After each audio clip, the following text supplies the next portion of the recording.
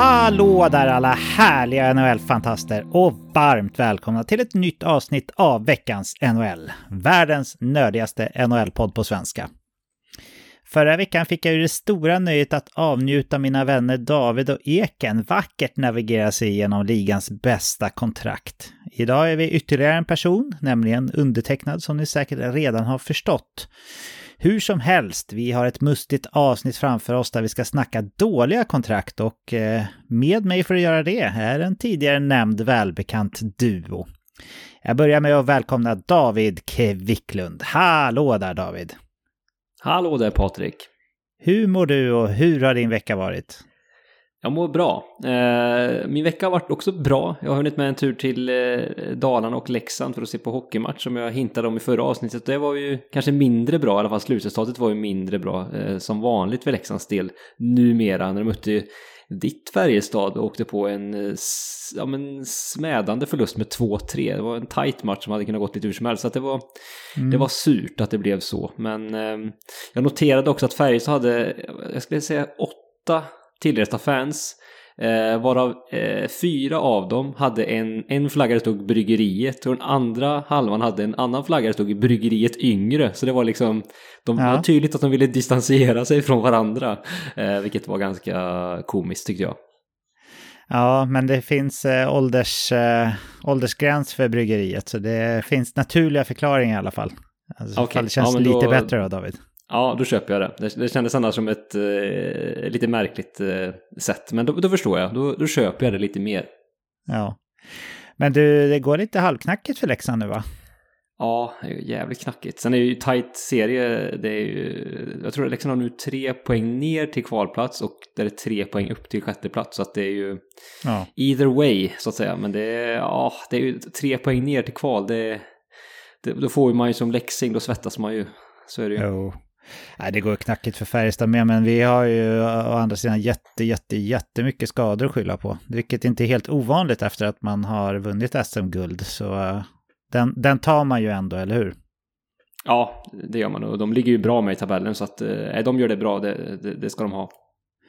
Ja, men David, vi får inte glömma bort att välkomna världens bästa Eken Eklund här också. Hallå där Eken! Hallå där Patrik! Hur mår du och hur har din vecka varit? Jo, men jag mår bra. Det har varit lite småtrött. Jag blev väckt tidigt här i morse eller i natt av min dotter som tyckte att det var dags att gå upp vid 4. Men som vanligt har varit lite på hockeymatcher och träningar och sådär. Men jag vill passa på att skicka ut ett par grattishälsningar till jubilarer i familj och släkt här. Jag hade min far som fyllde 65 igår och min farmor som fyllde 90 idag. Ja, grattis till dem. Det är stort. Ja, det är stort faktiskt. Ja. Men det är coolt. Fylla 65 är nästan ännu mer speciellt än 90 på något sätt ju. Ja, men det håller jag med om. Det blir en ganska stor livsförändring där vid pensionsåldern infylld. Kommer han gå i pension också eller har han redan eller ska han eller? Ja, det är lite oklart ännu. Men än så länge kommer han jobba på några månader till i alla fall. Okej. Det låter bra. Vi nöjer oss med snickesnacket för den här gången och grattar dina familjemedlemmar där Eken och sen kastar vi oss rakt in i veckans hockeygodispåse. Och ni vet hur vi gör det, nämligen med snabba puckar.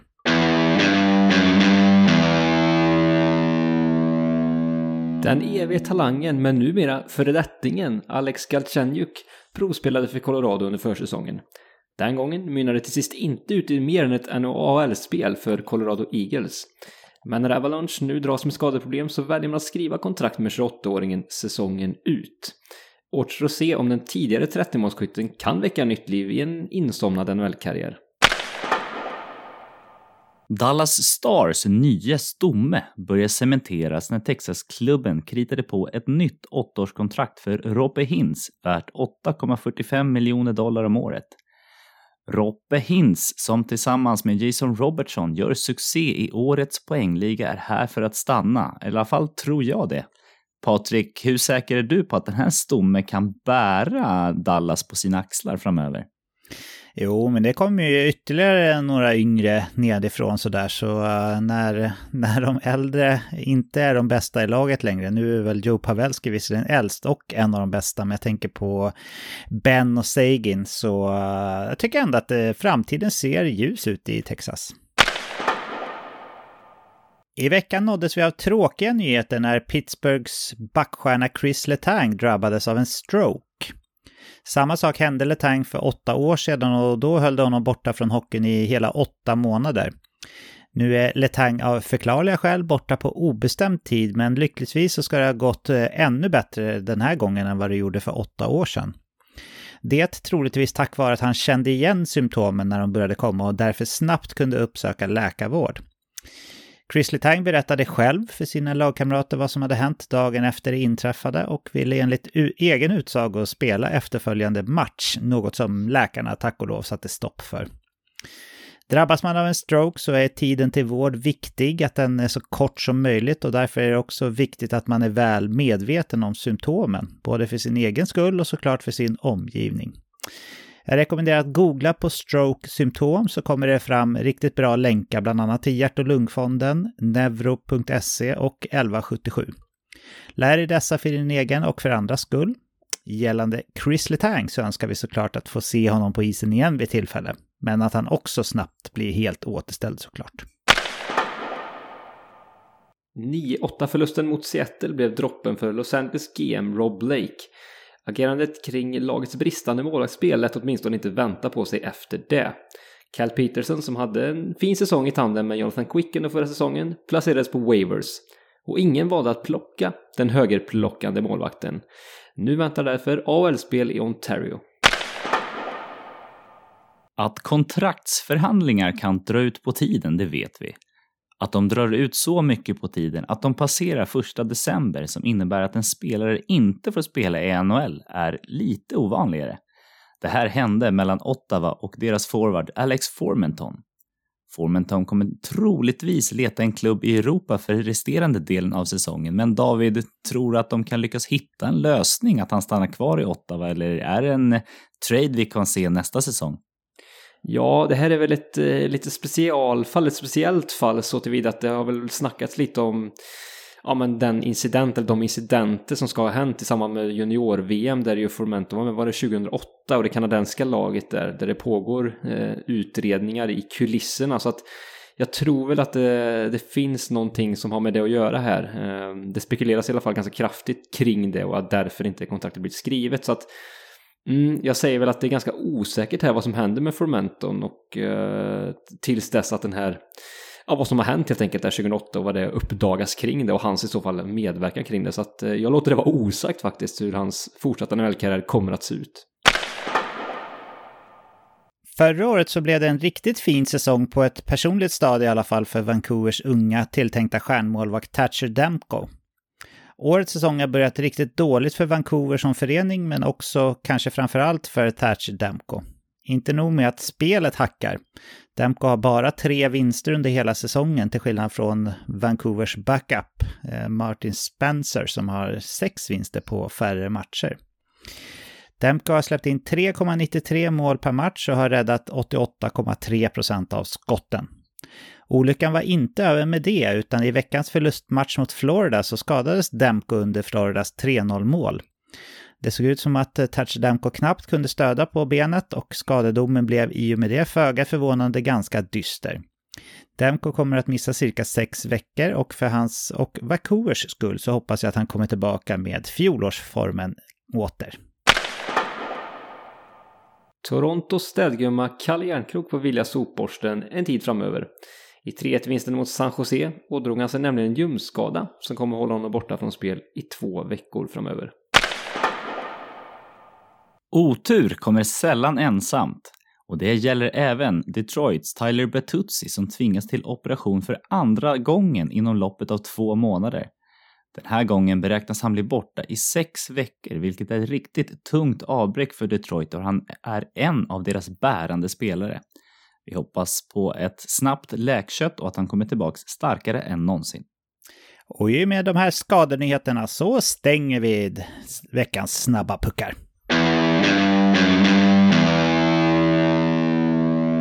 Vi kommer strax snacka igenom vilka vi tycker är alla lags respektive sämsta kontrakt. Men först har jag bett er killar gå igenom åtminstone en liten reflektion från veckan här. Så David, jag börjar med att fråga dig. Vad har du gått och tänkt på som du vill bolla med oss här idag? Ja, jag har noterat, jag vet inte om det är en tendens eller om det är bara en tillfällighet, men någon form av powerforwardarnas revival här den här säsongen, vilket jag tycker känns väldigt kittlande om det nu är så. Jag skulle vilja ha lite eran hjälp och rota i det om det kan vara så eller om det bara är en slump helt enkelt. Jag tycker mig se att det är flera spelare som har ansetts vara på dekis som kan kategoriseras som just powerforward, som haft lite av en comeback-säsong just den här säsongen och fundera vad det kan bero på helt enkelt. Och jag har sett framförallt det är väl 3 spelare som jag har lokaliserat som kan liksom ingå i den här kategorin om man säger det. Det finns säkert, kan nog finnas fler faktiskt. Men först och främst är det väl Jamie Benn som ju har en riktig bounceback-säsong. Han är ju mer eller mindre point per game när vi spelar in det här. Och med ganska begränsad istid i ett väldigt framgångsrikt Dallas naturligtvis. Och han har vi bespottat ganska kraftigt de senaste åren och han har ju varit med all rätt. Han har presterat riktigt dåligt och vi får se om det blir en cliffhanger till kommande segment här sett till hans lön. Men där är det väldigt intressant att han har spelat så himla bra. Sen i samma fack så tycker man ändå kan lägga också Blake Wheeler i Winnipeg som också har en jättefin säsongsupptakt och Anders Lee i New York Islanders och alla de här 3 spelarna tycker jag har den här fysiska krävande spelstilen som ju vi har sett att spelarna liksom, när de väl kommer över 30 ganska många taktar av och faller ganska brant i sin prestation och de här 3 spelarna har ju gjort det, men den här säsongen hittat tillbaka till sitt spel, jag ska inte säga mirakulöst, men på ett ganska förvånande sätt tycker jag. Och jag funderar på vad det här kan bero på. Som sagt, Patrik, man snackar ju om att det blir en snabbare och snabbare liga, en yngre och yngre liga. Men hur kommer det här sig då att de här 3 spelarna som ju kanske inte står för de liksom värdena eller epiteten kan vara så framgångsrika?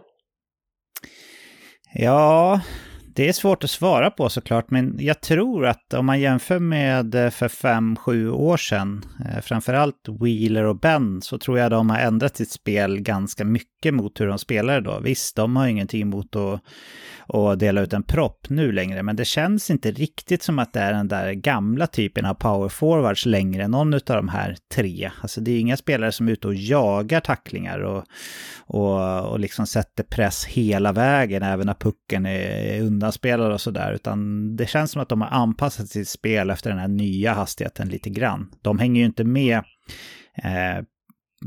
de snabbaste skridskoåkarna såklart, men om man hamnar inte lika mycket efter, om man inte liksom ute och jagar de där tacklingarna lika mycket. Jag är väl lite kanske inne på att det kan vara lite av en slump också när det är... Jag satt och tänkte medan du pratade på, David, om jag kunde komma på några fler exempel på 30-plussare som har haft lite av det här riviga checking-spelet tidigare som har gått bra den här säsongen. Men jag kommer faktiskt inte på någon på rak arm. Men jag tror faktiskt att en stor del i de här 3s hittills framgång den här säsongen kan vara slump, men också att de har tänkt om lite grann hur de använder sin checking. Liksom. Det tror jag faktiskt. Ja, nej, men det kan nog ligga något i det. De har säkert behövt anpassa till spel som du är inne på och hitta kanske nya sätt att vara dels existerande i ligan och kanske till och med också produktiva i vissa av de här fallen. Men Eken, kan det vara så att de här och deras liksom egenskaper, om de nu kan säga att de är det här kraftfulla spelet, om man nu får säga att de har det fortfarande i sitt spel, att det blir, när det blir färre av den spelartypen, att de här på det sättet blir liksom en så pass stor kontrast till många av de övriga spelarna att de på det sättet kan vara framgångsrika, eller är det bara en märklig slutledningsförmåga från min sida? Nej, jag tycker att det är helt rimligt ändå.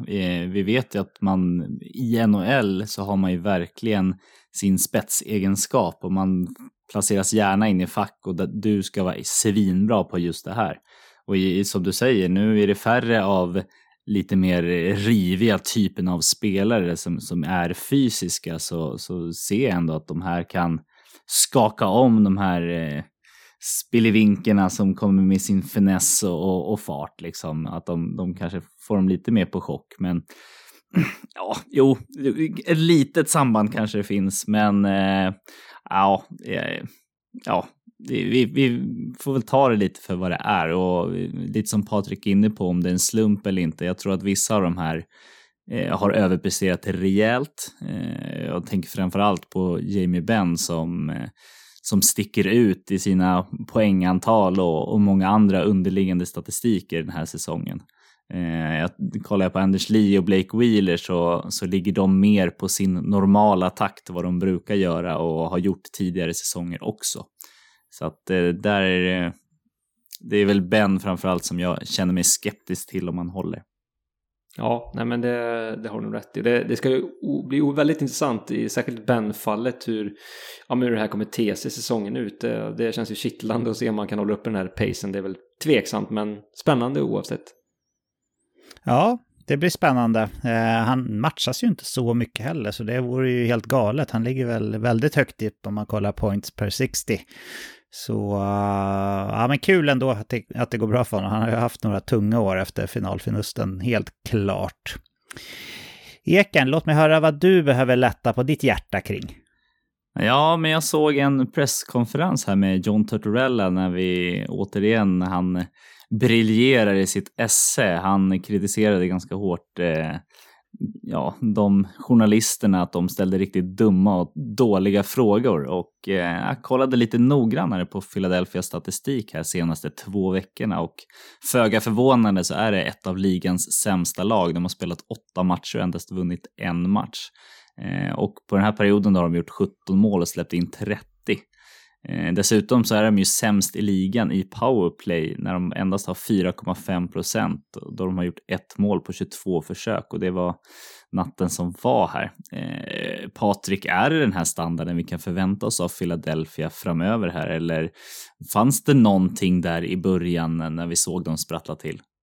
Nej, de hade ju, jag vet att när de hade vunnit de där matcherna i början, om man kollade lite grann under ytan så att säga, så tror jag, om jag inte minns helt fel, att de låg på runt 30-35% expected goals i matcherna. Så det var nog snarare att vi fick se ett Philadelphia på testosteron där i början med Tortorella, att de hade lite flax i början. Det är nog snarare det här vi får se, framförallt så länge de har så pass många skador som de har på tunga nyckelspelare.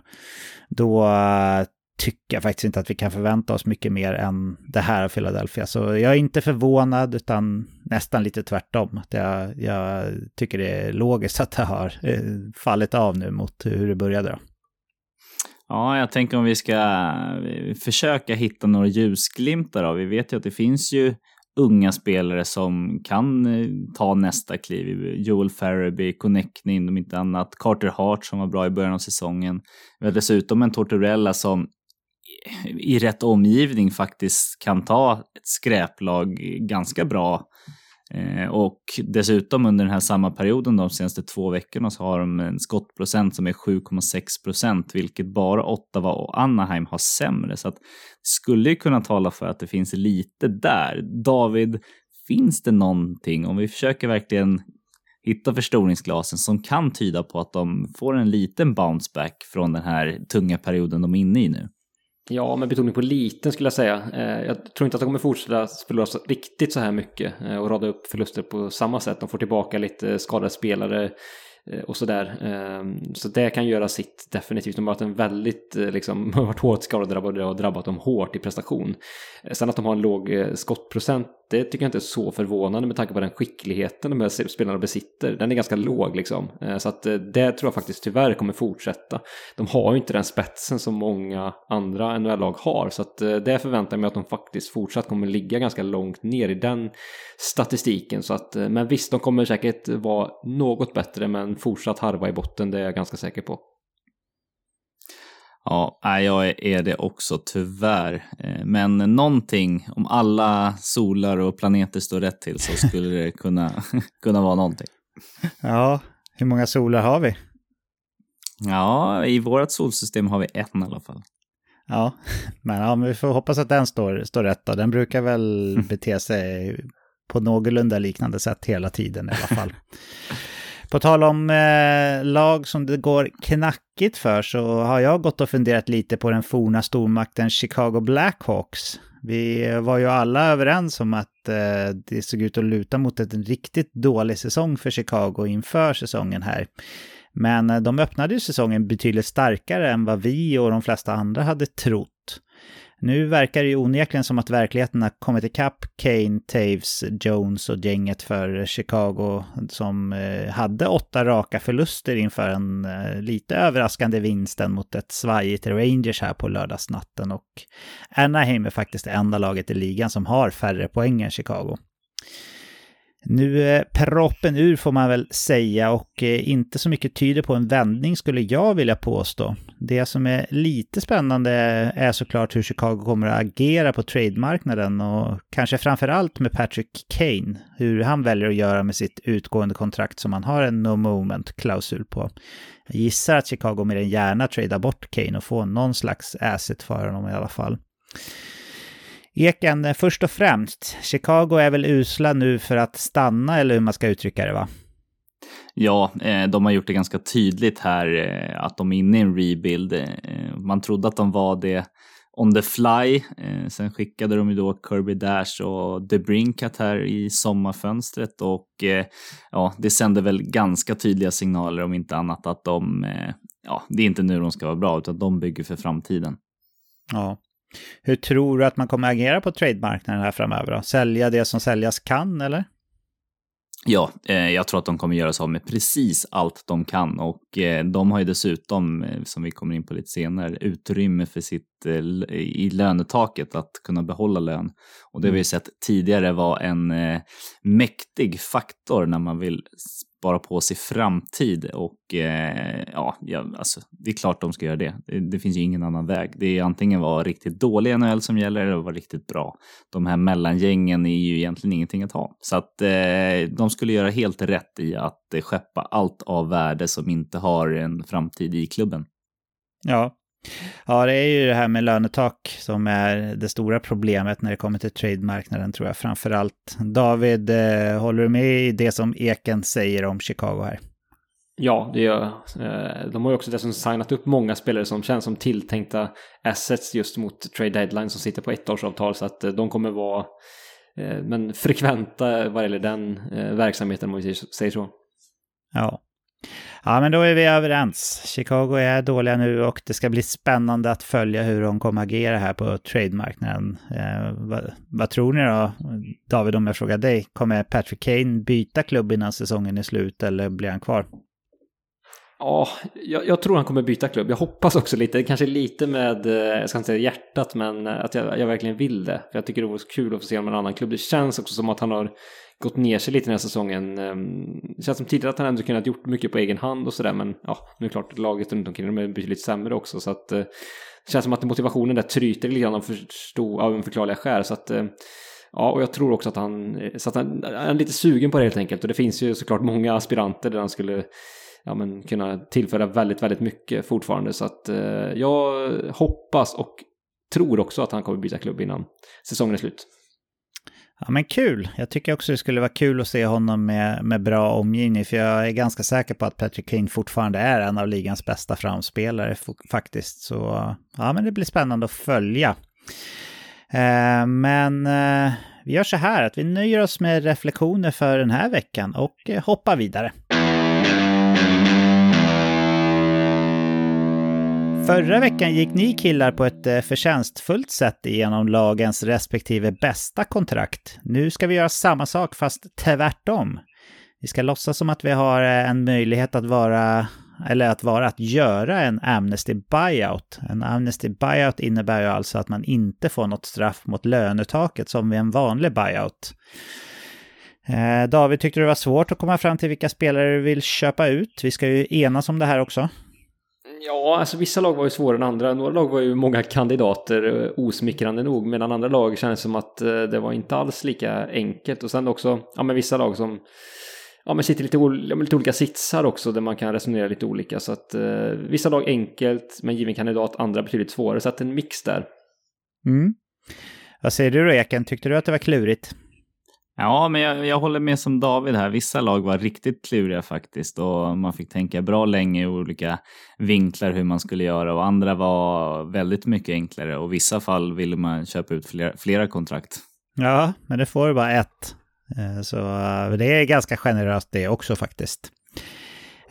Det finns väl ingenting att vänta på utan vi sätter igång division för division helt enkelt. Eken, du gillar ju att bestämma ordning så det får du göra här också. Vilken division ska vi börja med? Ja, men då kör vi Pacific först då. Pacific Division först. Då går vi till väst och om vi tar dem i bokstavsordning så hittar vi först Anaheim Ducks.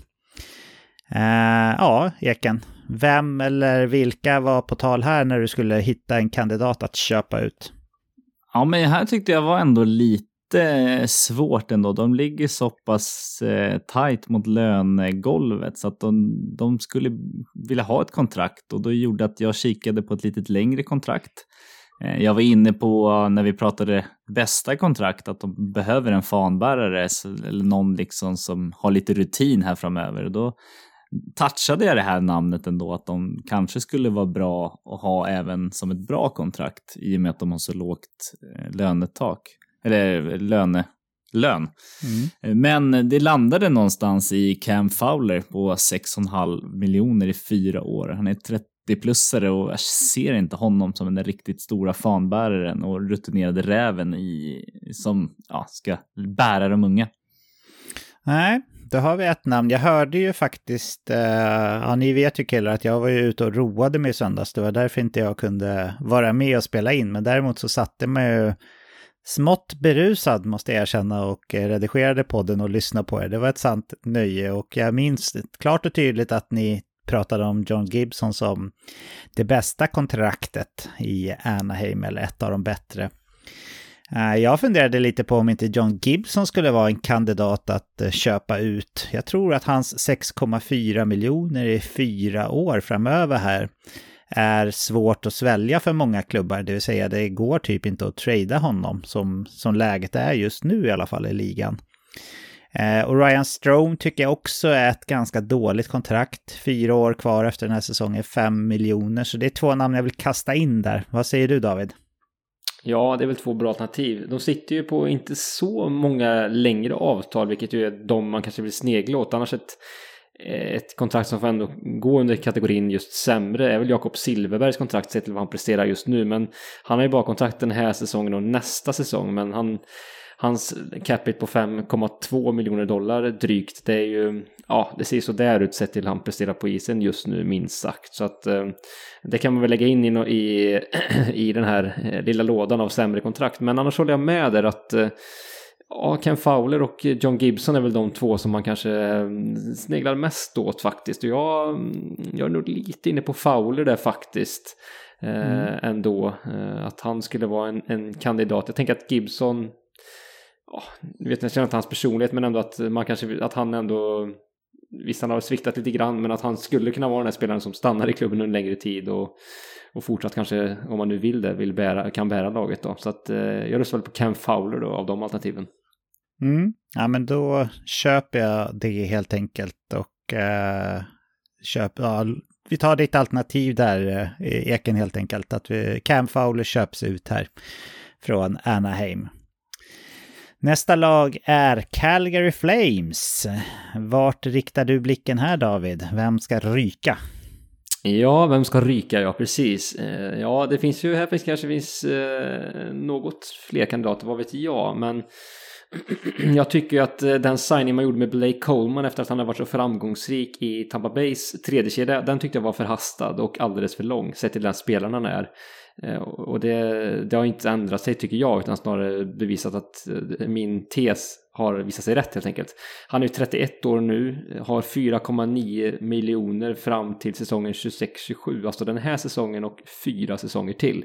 Vi pratade om power forwards tidigare här under ett tidigare segment och Blake Coleman är väl inte den som har liksom rosat marknaden jättebra här. Visst är en karaktär eller han spelar med stor attityd i sitt spel och har ju lite skridskåkning med sig också till skillnad från de andra här power forwardsna, Milan Lucic exempelvis, men jag tycker det kontraktet är alldeles för högt sett till den spelaren han är så att Ja, och Calgary skulle ju kanske kunna få in en bättre spelare, eller flera bättre spelare på den kontraktstypen. Så att Coleman är mitt svar. Ja, vad säger du Eken? Håller du med om Coleman eller vill du kasta in något namn i leken? Ja, men Coleman var ett av de namnen jag kikade på. Jag har ett annat namn som jag skrivit upp som också är en ny signing i Nazem Kadri på 7 miljoner som inte har levererat i de nivåerna. Dessutom i 6 säsonger till efter det här kontraktet. Och jag tycker inte att han har bevisat sig tillräckligt mycket för att ha här uppe liksom. Och ja, nu går ju hela Calgary inte svinbra så att vi får väl se. Men det är ett namn som jag bollade med i alla fall. Ja, jag hade faktiskt samma 2 namn med Coleman överst också. Jag tycker hans kontrakt, det var överilat som du sa David. Men jag tycker lite samma sak faktiskt med Nazem Kadri. Han hade career year förra året i ett offensivt sprudlande Colorado och det var lite överilat kanske. Det var det ju inte i och med att han skrev på ganska sent, men att ge honom 7x7, det var svettigt. Men jag tror ändå att jag skriver under på Blake Coleman här, så hans 4 säsonger som kvarstår efter den här och 4,9 miljoner ryker. Jag gör Blake. Hoppar vi vidare på Edmonton så kan jag börja. Jag tyckte faktiskt inte att det var så många dåliga kontrakt i det här klubben. Nu ligger de ju tight mot lönetaket och sådär, vilket man i princip kan säga om nästan alla klubbar, så det är inget unikt överhuvudtaget. Men när jag kikar så tycker jag ändå att med tanke på hur pass bra Stuart Skinner har varit här under relativt liten sample size dock, så tycker jag kanske att man har inte samma stora behov av Jack Campbell som man själv trodde inför den här säsongen när man skrev 5x5 med honom. Det vill säga det är 4 år kvar på hans kontrakt på $5 biljoner efter den här säsongen. Jag tror att man skulle kunna hitta en 1B-variant som är betydligt billigare att köra med Stuart Skinner och det skulle kunna gå bra. Så Jack Campbell är väl mitt toppalternativ här ändå. Och sen så kikade jag också på Tyson Barrie, lite med samma motivering där, att nu när man har Evan Bouchard och han bör kunna ratta det där fina PP:t, så är väl hans roll då, Barries roll, alltså lite överflödig i Edmonton. Han har visserligen bara 1 år till på sina 4,5 miljoner, men det var de 2 namnen som jag bollade mellan och jag lutar väl mot Campbell då. Vad säger du David? Ja, det är 2 intressanta namn. Campbell håller jag med om. Ni får se, alltså arbetsprovet här i Edmonton är ändå ganska litet. Han är ju precis dåligt, men ja, vi får se om han kan levela upp här och visa sig bättre. Jag tror ändå det. Men ja, 5 miljoner under så pass lång tid. Ja, och målvakter är ju svårt alltså. Så att Skinner och de här presterar bra nu. Vi vet inte liksom, samma där, arbetsprovet är ju litet och han har bara kontakt den här säsongen, så att han kanske kommer rendera ett större kontakt för honom också, vad vet jag. En spelare jag faktiskt vill kasta in i brasan här, usch, men det vill jag ändå göra. Darnell Nurse. Jag tycker att alltså 9,2 miljoner för honom under så pass lång tid. Vad är han har kontrakt till? Är det 28-29 eller något sånt där? Ja, jag tycker inte att han är den backen faktiskt. Han är en bra back, men är han en toppback i ligan som förtjänar den lönen? Nej, jag tycker faktiskt att Edmonton, visst de har en ganska klen backsida, så jag förstår att man gjorde den signingen där och då, men nej, jag tycker att man skulle kunna få in mer värde i den här truppen för den pengen så att säga. Du nämner även Bouchard och han är ju ändå deras sånt här första back, men ändå en väldigt viktig back i powerplay för dem. Se ändå att man kan fylla på ett annat sätt för den capiten totalt sett. Så att ja, Nurse kontrakt tycker jag jag nämner det och motiverar väl med det jag gjorde alldeles nyss här, att det skulle kunna vara ett alternativ. Är han din nummer 1 eller? Ja, han är det. Jag sträcker mig så långt. Då ligger bollen hos dig då, Eken. Vem ska vi köpa ut? Vill du lyfta ytterligare något namn eller ska du stoppa in Dolken i någon av de här? Ja, nej, men jag väljer att stoppa in Dolken i någon av de här. Jag hade faktiskt alla 3 uppskrivna. Men vi vet att målvakter som kommer till en ny klubb att det kan ta lite tid. Vi inte minns i Boston Linus Ullmark som hade en ganska svag fjolårssäsong när han kom dit och har en riktig bounceback-säsong i år. Så att i och med det i åtanke så väljer jag inte Jack Campbell. Däremot så blir det en av backarna då såklart, och det blir den offensiva spetsen Tyson Barrie. Jag tycker att de ändå borde vara i ett fönster de ska vinna här och nu. Även om han sitter på ett kort kontrakt så kan de förstärka backsidan rejält med de här pengarna, eller forwardsidan också för den delen. Daniel Nurse tycker jag bidrar i spelet på ett helt annat sätt. Även om det här kontraktet kan bita oss i röven lite längre fram här så väljer jag ändå Barrie. Då säger vi adiokens till Tyson Barrie och hans kvarvarande år på $4,5 miljoner. Så sack him.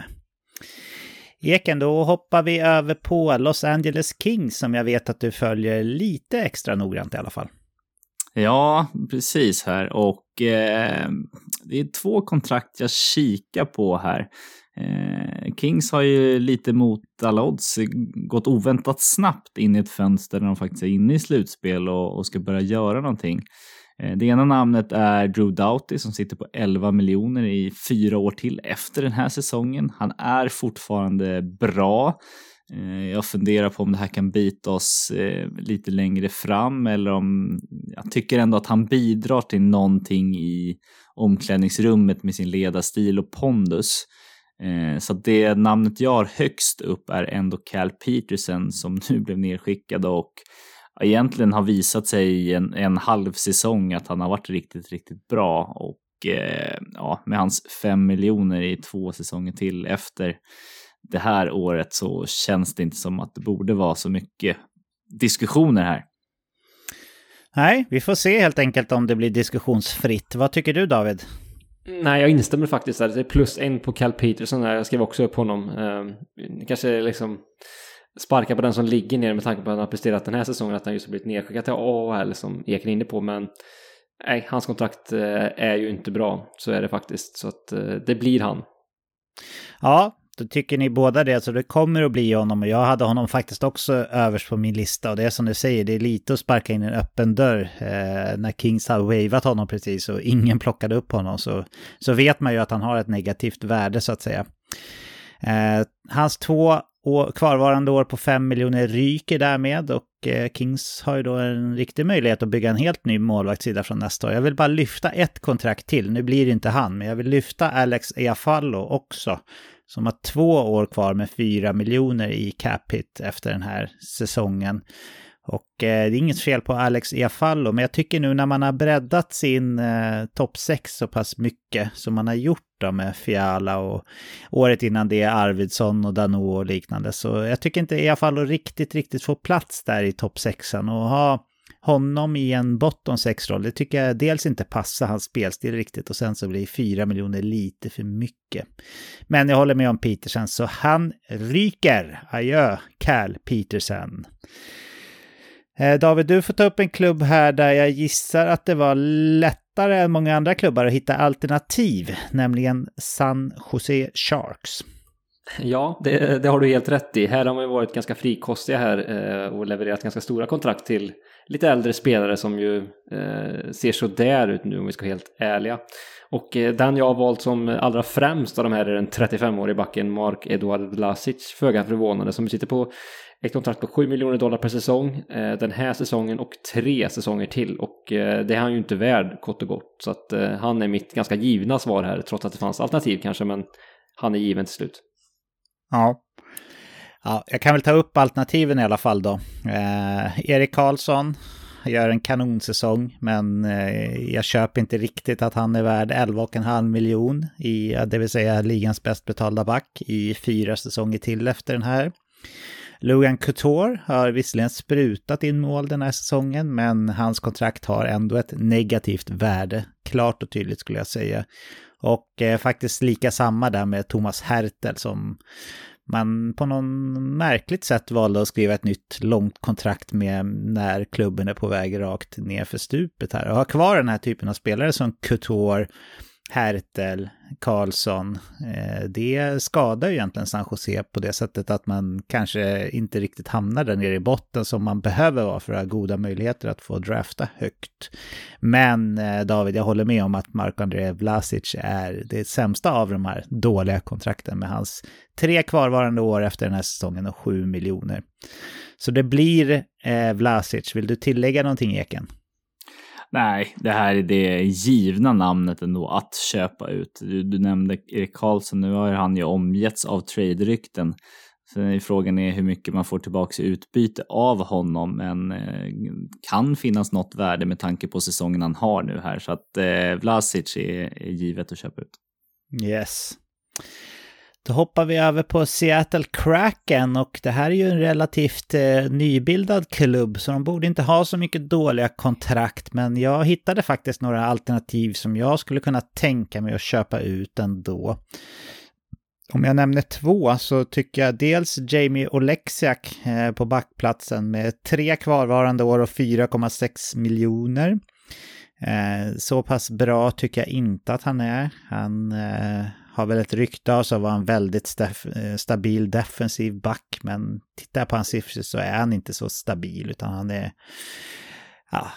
han är sämre än league average enligt mig, och då är 4,6 miljoner lite för högt och 3 kvarvarande år. Sen så Philip Grobauer, 4 år kvar på 5,9 miljoner. Han har ju haft nattsvart period i Seattle. Både förra säsongen och hittills i år med skador. Men även när han inte har varit skadad så har det gått riktigt dåligt. Och han har 4 år kvar efter den här, som sagt, på 5,9. Så det är mina alternativ. Men jag håller nog kanske Oleksiak lite högre än Grobauer då, för att jag tror att det finns någon slags grundkapacitet i Grobauer som det känns som att Oleksiak saknar lite. Eken, vill du kommentera det eller lägga till något namn eller så? Nej, men det var de här 2 namnen som jag också brottades med. Förvånansvärt nog så är den här nystartade klubben ganska tajt mot lönetaket också dessutom. Så att de här pengarna är verkligen värdefulla. Och jag vet inte om det är chansningar eller om vad man gjorde här redan från början. Gruber har kommit från en riktigt, riktigt fin säsong innan. Så att jag kan nog hålla med ändå om att jag lutar åt att det finns någonting där i Grobauer. Så att Oleksiak blir det nog för mig också. Då har vi redan säkrat Jamie Oleksiak, men självklart ska du få säga vad du tycker, David. Ja, Grobauer hade fått min röst, eller få min röst, men det hjälper ju inte här. Men ja, tveksam till om han kan komma upp i kapacitet här. Och då är det kontraktet svårt att svälja, tycker jag. 6 miljoner nästan i så många år. Så att jag hade nog lutat åt honom där. De har ju en intressant lönetaksstruktur. Du är inne på det, Patrik, där att de ligger klistrade mot lönetak. De har ju väldigt många liksom mellanmjölkontrakt, alltså runt 5 miljoner. De har ju ingen som sticker iväg, utan många, framförallt på forwardsidan då. Det visar väl lite, de har ju en väldigt stor bredd på forwardsidan, och det syns ju inte minst i lönetaksstrukturen också. Det är många kontrakt just runt 5 miljoner dollar som vi får se hur de kommer se ut om några år här. Eller några spelare visar nu kanske prestera över den nivån de ligger på, men några kanske kommer se sämre ut om några år. Så att det ska bli intressant att följa. Ja, absolut. Och vi säger i alla fall tack och hej till Jamie Oleksiak. På tal om deras lönestruktur på forwardsidan. De har ju egentligen minst 3 fulla kedjor fulla av middle six-spelare, skulle jag vilja säga. Ingen riktigt topp och Daniel Språng och allt som ofta spelar i kedja 4. Han är ju nästan point per game dessutom. Så det är en bra bredd på forwardsen där i Seattle, och förmodligen är det en stor orsak till att det har gått bra för dem också. Då ska vi se. Jag tog Seattle. Då frågar jag dig, Eken, på Vancouver. Jag gissar att det var relativt lätt att hitta alternativ här också. Ja, men det var det faktiskt. Och jag tycker att de sitter på en del lite för tunga backkontrakt. Dels Tyler Myers på 6 miljoner, visserligen bara 1 år till. Men framförallt så är det väl Oliver Ekman Larsson på 7,26 miljoner dollar här i 4 år efter den här säsongen som ser riktigt jobbigt ut. Man blev ganska förvånad när de gjorde den här traden. Visst så är Oliver Ekman Larsson bra, eller var bra i alla fall, men 7 miljoner bra är han inte, och de pengarna skulle definitivt kunna användas bra mycket bättre än vad de gör till nu i alla fall. Ja, då ska vi komma ihåg att Arizona retainar ju också på Oliver Ekmans Larssons kontrakt, så han tjänar mer pengar än så. David, vill du lägga till något namn eller kommentera det Eken sa? Nej, men OEL är väl det givna svaret här även för mig faktiskt. Det smärtar ju Leksands hjärtat att säga det, men så är det faktiskt. Han är inte på den nivån längre, så att nej, det här kontraktet är inte bra, så att jag väljer det faktiskt. Så illa är det, även om smärta som sagt som Leksing att säga det, men det blir han. Ja, då är han redan borta OEL, och jag håller med. Jag hade honom överst. Ja, vi ska ju kora ligans sämsta kontrakt också, ska vi försöka komma fram till innan vi slutar den här diskussionen. Och ja, vi får se om OEL är med där, men han är definitivt våran spelare som vi gör en amnesty buyout på. Så vi säger tack och hej i OEL och hans 4 kvarvarande år på 7,26 miljoner som Vancouver betalar för honom då. Då är det dags för Vegas, och det är också den sista klubben i Pacific. Hur tänker du här, David? Här tycker jag faktiskt var väldigt svårt, måste jag säga. Jag tycker inte att det finns något kontrakt som jag skulle vilja köpa ut, om jag ska vara helt ärlig. Så lite lurigt här faktiskt, tycker jag. Zach Whitecloud, ja, han har hållit okej. Nej, jag vet inte. Jag tycker inte att det är så mycket här som jag invänder emot, om jag ska vara helt ärlig. Så jag hade faktiskt svårt här. Så ni får gärna hjälpa mig om ni hittar någon kandidat. Jag gjorde det faktiskt helt ärligt inte. Riley Smith kan man väl fundera på, men jag vet att han är väldigt uppskattad, så att, och har ju signat nytt ganska nyss på $5 miljoner den här säsongen och 2 säsonger till. Han har ju varit lite upp och ner, men jag tycker han bidrar också med viktigt, den här kärnan i laget, de här som var med från början, om man säger så. Så att nej, jag är svårt att kritisera det jättehårt också, så att jag har faktiskt ett frågetecken här. Då kan vi se ifall jag kan rätta ut det. Jag har i alla fall kandidater. Och överst på min kandidatlista är Robin Lehner faktiskt. Lite samma tanke som med Edmonton, att nu när Logan Thompson förvisso inte jättestor sample size där heller, men det känns ju faktiskt som att han är på riktigt. Så Robin Lehner och hans skadeproblematik kanske är överflödig i Vegas som det ser ut här framöver. Och skulle han vara tillbaka nästa år så sitter man också lite i skiten lönetagsmässigt. En annan spelare som jag funderade på var Alec Martinez. Han är inte lika bra som han en gång har varit och har blivit gammal. Han har bara 1 år kvar till $5,25 miljoner. Robin Lehner har 2 år kvar på $5 miljoner. Så därför så höll jag ändå Robin högst. Hur vill du ställa dig till det här, Eken? Ja, jag slänger till namn då. Jag ställer mig lite frågan till William Karlssons 5,9 miljoner i 4 ytterligare säsonger här.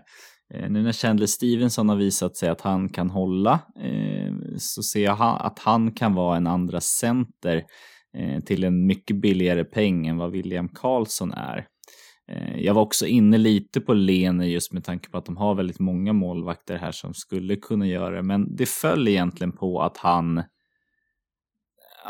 är en profil som jag tror att de vill ha kvar i klubben. Han syns mycket utanför medialt också, så att det föll där på mig. Så jag säger nog ändå William Karlsson här. Okej, men du, en fråga om Chandler Stevenson där bara. Jag tycker att han är mycket bättre som ytterforward än som center med hans speed, och tycker inte han har det där riktiga tvåvägsspelet i sig. Du ser på honom lite annorlunda med, eller? Ja, alltså jag tycker att han gör sig bra på vingen också, men när han var förra året centrade där den toppkedjan, så gjorde han det riktigt, riktigt bra. Sen så klart att det kan finnas andra alternativ, men jag ser att han är inte sämre än William Karlsson, men sitter på ett väldigt mycket billigare kontrakt. Ja, men då får du bestämma här, David. Robin Lehner, vi har William Karlsson, och sen så slängde vi in en Alec Martinez där också. Ja, men då blir det Lener. Du är böden helt enkelt. Ja, känns skönt att vara böden. Nej, men jag säger då Lener ändå. Ja, jag tycker att arbetsrådet på Thompson än så länge är ju litet. Så att det är väl en farhåga faktiskt. Men jag säger ändå Lener. Ja, då säger vi tack och hej till Robin Lehner och hans tid i Vegas Golden Knights. Och du är härmed utköpt, Robin. Eken, ordningsmässigt vill du hålla dig kvar i väst, eller? Ja, men det tycker jag. Då kör vi Central Division och först ut är Arizona Coyotes. Och ja, Eken, du får börja. Ja, jag hade hoppats att du skulle få börja här, för jag tyckte att det var lite svårt, speciellt med tanke på hur nära de är golvet och vilka spelare som sitter här som ändå finns en framtid i. Det är inte jättemycket som men som det finns. Jag kan skit i golvet, vi vill bara liksom köpa ut det sämsta kontraktet. Ja, men då får jag nog ändå vända mig till en back här som är svensk också, som man signade lite konstigt nog i Patrik Nemeth på 2,5 miljoner. Ja, jag förstår. David, vill du kommentera det eller lägga till något namn? Ja, Nemeth är ju absolut ett namn. Ett annat namn på forwardsidan tycker jag är Zach Kassian också. Han sitter på 3,2 miljoner även över nästa säsong. Så att det är min allra främsta kandidat faktiskt. Jag tycker att han tillhör definitivt inte de här powerforwardarna som har fått en revival, utan tycker lite tvärtom där i hans fall. Så att han kan slåss, men i ärlighetens namn är det inte så mycket mer. Nej. Instämmer, det var exakt de här två namnen jag hade på min lista, och högst upp utav dem var faktiskt Patrik Nemeth.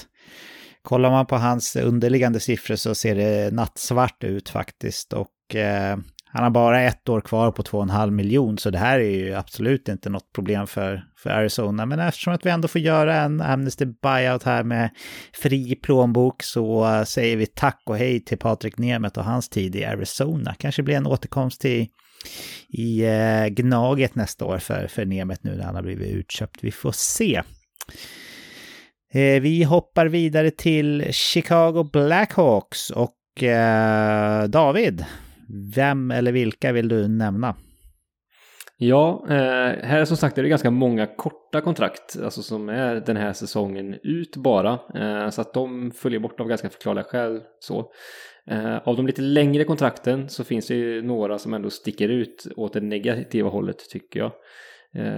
Ett är ju faktiskt en ganska, som gjorde den signing i somras, Peter Mrazek, tycker jag. 3,8 miljoner sett till den målvakt han är och den skadebenägenhet han har, det tycker jag är ganska anskrämligt. Bara kontrakt över nästa säsong ska vi säga. Även Jake McCabe på backsidan, 4 miljoner den här och 2 säsonger till, tycker jag är ett ganska dåligt kontrakt. Han är väl en stabil pjäs, men inte så mycket mer, så det skulle kunna vara ett tänkbart alternativ. Men jag tycker den fas man går in i, visst man pratar om att man vill behålla spelare och sådär, men ska man fortsätta vara all in på sälja av och börja om, så tycker jag Seth Jones kontrakt sett i den den del av rebuild man går in i, att det skulle vara en spelare som man skulle kunna köpa ut. $9,5 miljoner fram till säsongen 29-30. Ja, jag vet inte om han någonsin har varit värd den pengen, och tror inte att han kommer bli mer värd den pengen om vi säger så. Så att jag säger Seth Jones ändå. Okej. Jag håller inte riktigt med om det du sa om Seth Jones faktiskt. Jag tycker nog att han har varit en topp 5-7 back i ligan när han har varit som bäst. Inte nu, definitivt inte nu, men jag tror det är svårt att vara det också i den här klubben som onekligen är på dekis. Jag vill lyfta ett annat namn som du inte tog upp, och det är Tyler Johnson, den gamla Tampa Bay-centern eller /forwarden då, som har 1 år kvar efter den här säsongen på $5 miljoner. Jag tycker nog faktiskt att det här är Chicagos sämsta kontrakt. Nu har man inte något problem med kontrakt efter den här säsongen direkt, men ska jag välja att köpa ut ett så blir det nog Tyler Johnson för min del. Eken, vill du ha Jones eller Johnson, eller vill du lyfta någon annan? Ja, jag var faktiskt inne och snuddade på Jones också i och med att det är så långt kontrakt och att det är så osäkert hur han kommer bli. Visserligen är han bara 36 och vi har sett att backar kan hålla över en längre tid, så det kan finnas ett värde för honom där. Du menar att han är 36 när kontraktet går ut, antar jag? Ja, precis. Ja. Så därav finns det ett värde för honom. Jag tycker nog ändå att Tyler Johnson skulle kunna göra någonting här. Jag tycker att det är ett riktigt dåligt kontrakt, ja. Men Peter Mrazek som sitter på en otrolig skadehistorik, jag ser inte att man ska ha kvar honom. Så att jag väljer nog ändå Peter Mrazek som om jag får välja. Då har vi 3 olika namn. Ja, fast det namnet lyfter ju du också, David, så jag antar att du köper det, va? Ja, det gör jag. Då säger vi tack och hej till Peter Mrazek och lycka till i en ny klubb. Då hoppar vi över till Colorado Avalanche och här har man ju faktiskt ganska många bra kontrakt skulle jag vilja påstå i den här klubben. Jag hittade ett som jag blev lite förundrad till när man skrev och som jag fortfarande känner mig lite osäker på om det verkligen var rätt prioriterat för den här klubben som redan har en superstark backsida. Och det är Josh Manson då, som efter det här året har 3 år kvar på $4,5 miljoner. Det är väl egentligen ett fair kontrakt kanske för honom i en annan klubb, men för Colorado som redan har så fina backar och som ska gå för det, så tror jag att man kan nyttja de där $4,5 miljoner på någonting bättre. Så ja, jag kikade lite på Pavel Francouz, men han har bara 1 år kvar och $2 miljoner, så i min värld så tror jag faktiskt att Colorado skulle må lite bra av en amnesty buyout för Josh Manson. Så det blir mitt namn här. Vad säger du, Eken? Ja, men jag var där inne och snuddade också. Georgiev tycker jag också är inte så mycket pengar egentligen, men jag tycker att han är en för dålig målvakt för en sån här klubb som ska aspirera om titeln. Det var väl lite de 2 namnen jag kikade på, men jag valde också som du Josh Manson, dels på att det är ett högre kontraktsvärde och längre framförallt. Ja, då har vi redan en kandidat som är klar, men vad säger du, David? Nej, men jag instämmer. Josh Manson var också min man att köpa ut här. Som sagt, som du är inne på, Patrik, jag tycker inte behovet är så stort. Visst, han är en defensiv pjäs som kanske kan fylla sin roll på det sättet och ha lite annan spelartyp än många av de andra framstående backarna i den backuppställningen, men tillför inte tillräckligt mycket här för den pengen just i det här laget, så att det blir han. Då blir det han. Vi säger tack och hej till Josh Manson och välkommen $4,5 miljoner i cap space för Colorado. Eken, vi kikar på Dallas Stars här. Det ska bli jättespännande att höra vilka 2 namn du vill ta upp. Ja, men det finns väl 2 ganska givna namn, och det är den gamla stommen då, eftersom vi pratade om den nya i tidigare segment, i Tyler Seguin och Jamie Benn. Båda kaptener här, en alternativ dock. Men de sitter ju på... Viktigt, Eken. Alternerande.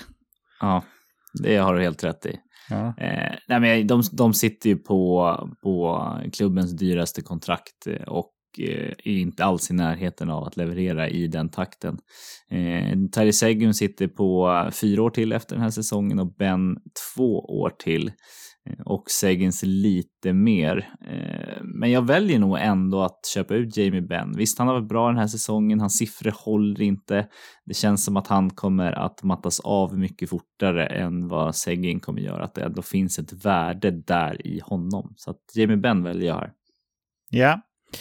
Jag misstänkte att det stod mellan dem. Vill du lyfta något annat namn, David? Eller vem av dem skulle du välja om du fick köpa ut? Ja, men det är de 2 det kommer ner till, tycker jag faktiskt ganska tydligt här. Och Jamie Benn, visst han har överpresterat den här säsongen, men liksom han har sprattlat till, men jag har svårt att se att han ska vara på den här nivån liksom den här säsongen och 2 säsonger till. Så att har en begränsad roll, nej, det blir han jag väljer här också. Ja, då är det redan klart att det blir Jamie Benn. Jag var lite lockad av att välja Tyler Seguin ändå. Han har ju haft ännu större skadeproblem än vad Ben har haft. Han har opererat båda höfterna och såna där grejer. Och har 2 år längre med lite lyrare capita. Men jag hade faktiskt också Jamie Benn överst till slut. Jag köper inte hans säsongsinledning i år. Och tror att de här 2 kvarvarande åren med $9,5 miljoner skulle kunna spenderas mycket bättre för Dallas. För ett lag som egentligen har alla beståndsdelar för att gå hela vägen. Det som håller emot dem är de här 2 kontrakten till mångt och mycket, tycker jag. Tänk vad de skulle kunna göra för de här nästan $20 miljoner om året ifall de fick leka fritt. Så vi säger tack och hej till Jamie Benn helt enkelt, och hans sista 2 år på $9,5 miljoner. Då är det du, David, som ska få kika på ett lag som, om man fick köpa ut cap penalty, så skulle ju det vara ett bra alternativ med tanke på deras tidigare utköp av Parisio Suter som inte var Amnesty. Men Minnesota får inte göra det, utan det är bara spelare man får göra Amnesty buyout på. Så vart riktar du dina blickar, eller din blick, David? Ja, min blick, för jag tycker det är ett kontrakt som sticker ut allra mest här, enligt mig relativt tydligt ändå. Det finns absolut kandidater, men jag tycker Jared Spurgeon, visst han är kapten, men 7,5 miljoner drygt. Han är 33 år den här säsongen och vad är det, 4 säsonger till. Nej, det tycker jag är ganska svulstigt sett till liksom, vad han bidrar med på isen. Han kan ha jättebra ledaregenskaper, det absolut, det kritiserar jag inte här. Det vet jag egentligen ganska lite om vad som sägs inom omklädningsrummets väggar. Men prestationen på isen tycker jag inte är i den nivån och kommer nog inte bli särskilt mycket bättre sett till den åldern han har också. Så att Spurgeon blir mitt val, och det skulle ju lätta ganska mycket på trycket för en, ja, men som du är inne på Patrik, en ansträngd klubb vad gäller lönetaket. Ja, jag tycker det är lite tufft att köpa ut Jared Spurgeon faktiskt. Men jag landade i samma namn till slut. Jag valde väl lite Alex Goligoski som knappt platsar. Han har ju varit helt i scratch stora delar av säsongen. Han har bara 1 år kvar på $2 miljoner. Det lättar inte upp jättemycket. Man måste ersätta honom med någon, och även om man tar ett league minimum-kontrakt så sparar man inte så mycket mot lönetaket då. Så ja, som du uttrycker, David, det skulle verkligen lätta upp att bli av med Jared Spurgeons cap hit. Så jag landade också i han till slut. Så det kommer ju då bli honom, men för sakens skull, Leken, hur gick dina tankar? Ja, jag gissar att mina tankar gick exakt likadant som er. Så att det första jag skrev var: snälla, kan vi få köpa ut Paris eller Suter? Men sen har jag faktiskt också skrivit Spurgeon. Ja, men då ryker kapten Spurgeon och hans $7,5 miljoner som kommer komma till väl nytta för Minnesota framöver. Då går vi över till Nashville Predators, och här har vi ju haft framförallt fjolårssäsongen så hade vi ju lite revival av en del spelare som man trodde var helt slut. Som Matt Duchene till exempel. Mikael Granlund gjorde det bra. Men det finns fortfarande kontrakt som jag tycker är halvkassa här. Och det namnet som jag har överst på min lista, det är den gamla Columbus-centern Ryan Johansson.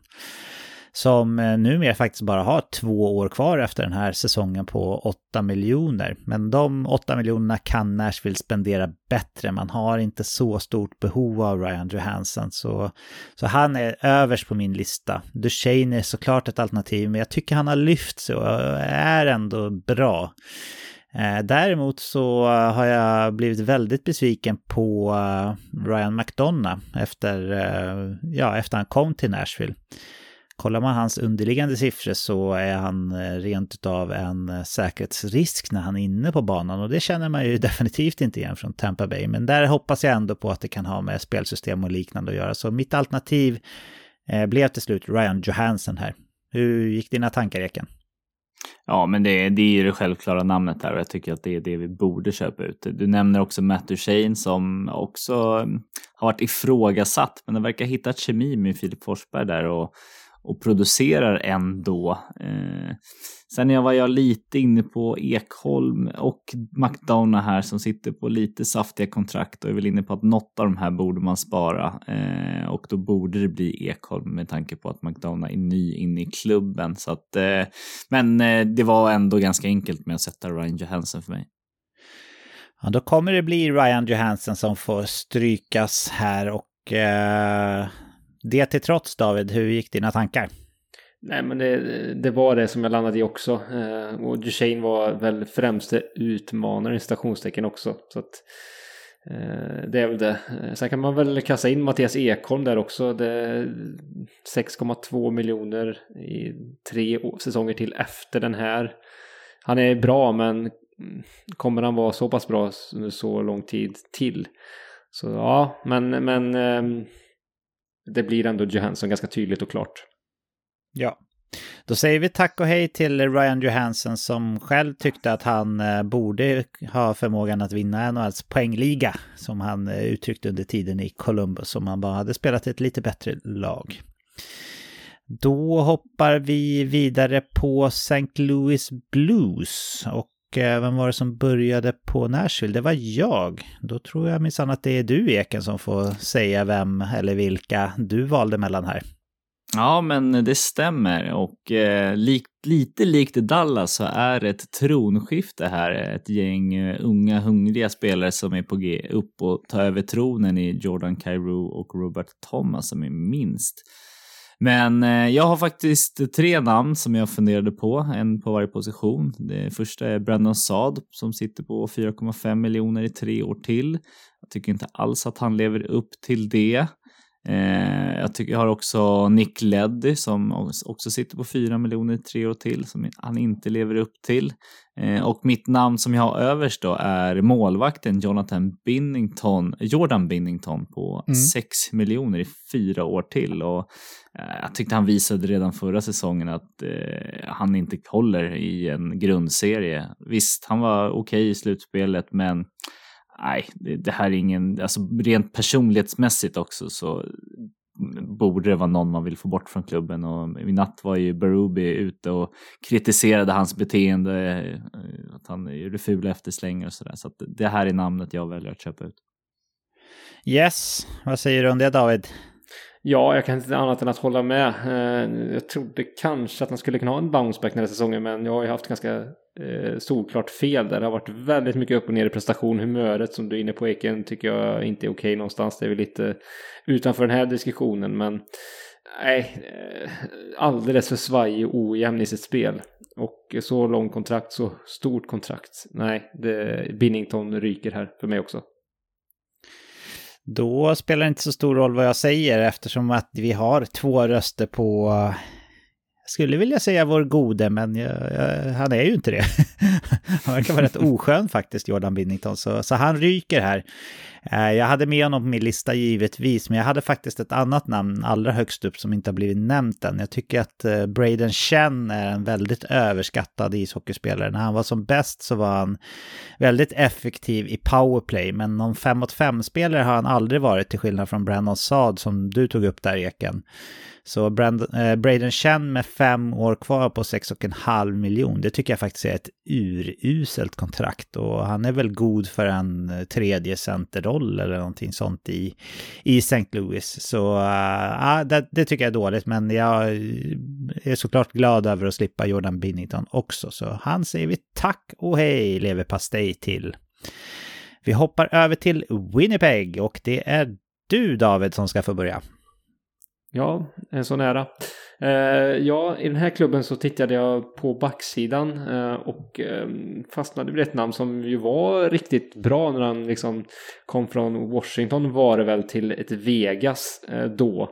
Gjorde det väldigt bra, en ganska namnsvag backuppställning. Sen har han ju studsat i Vancouver och nu i Winnipeg. Jag pratade om Nate Schmidt som ju sitter på ett avtal på 5,9 miljoner dollar den här säsongen och 2 säsonger till. Jag tycker att han har gått ner sig ganska kraftigt sedan dess, och att det här är ett kontrakt som därför då Winnipeg skulle vilja köpa ut. Det skulle de säkerligen vilja. Han finns med på min lista också på en andra plats. Men jag har faktiskt Blake Wheeler över honom på min. Han har ju bara 1 år kvar förvisso, men en hög capita, 8,25 miljoner dollar, och jag tyckte Winnipeg visade ändå inför den här säsongen att de uppskattar inte riktigt att ha Blake Wheeler där heller, så jag tror han är rätt skön att bli av med. Även fast han nämndes i positiva ordalag tidigare i podden så har jag Wheeler högst, men jag förstår tanken med Nate Schmidt och håller väl med om det också. Men Wheeler är 1 på min lista, så vill du lyfta ytterligare ett namn, Eken, eller vill du köra dolken av någon av de här två?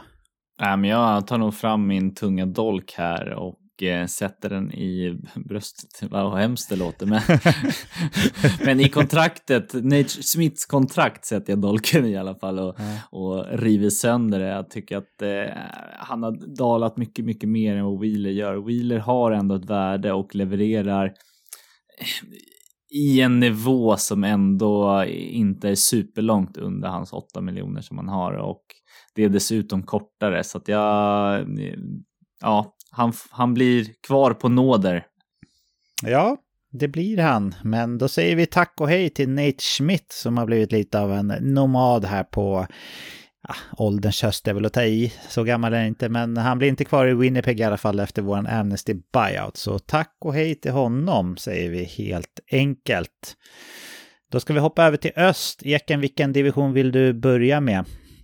Men vi kör Metropolitan.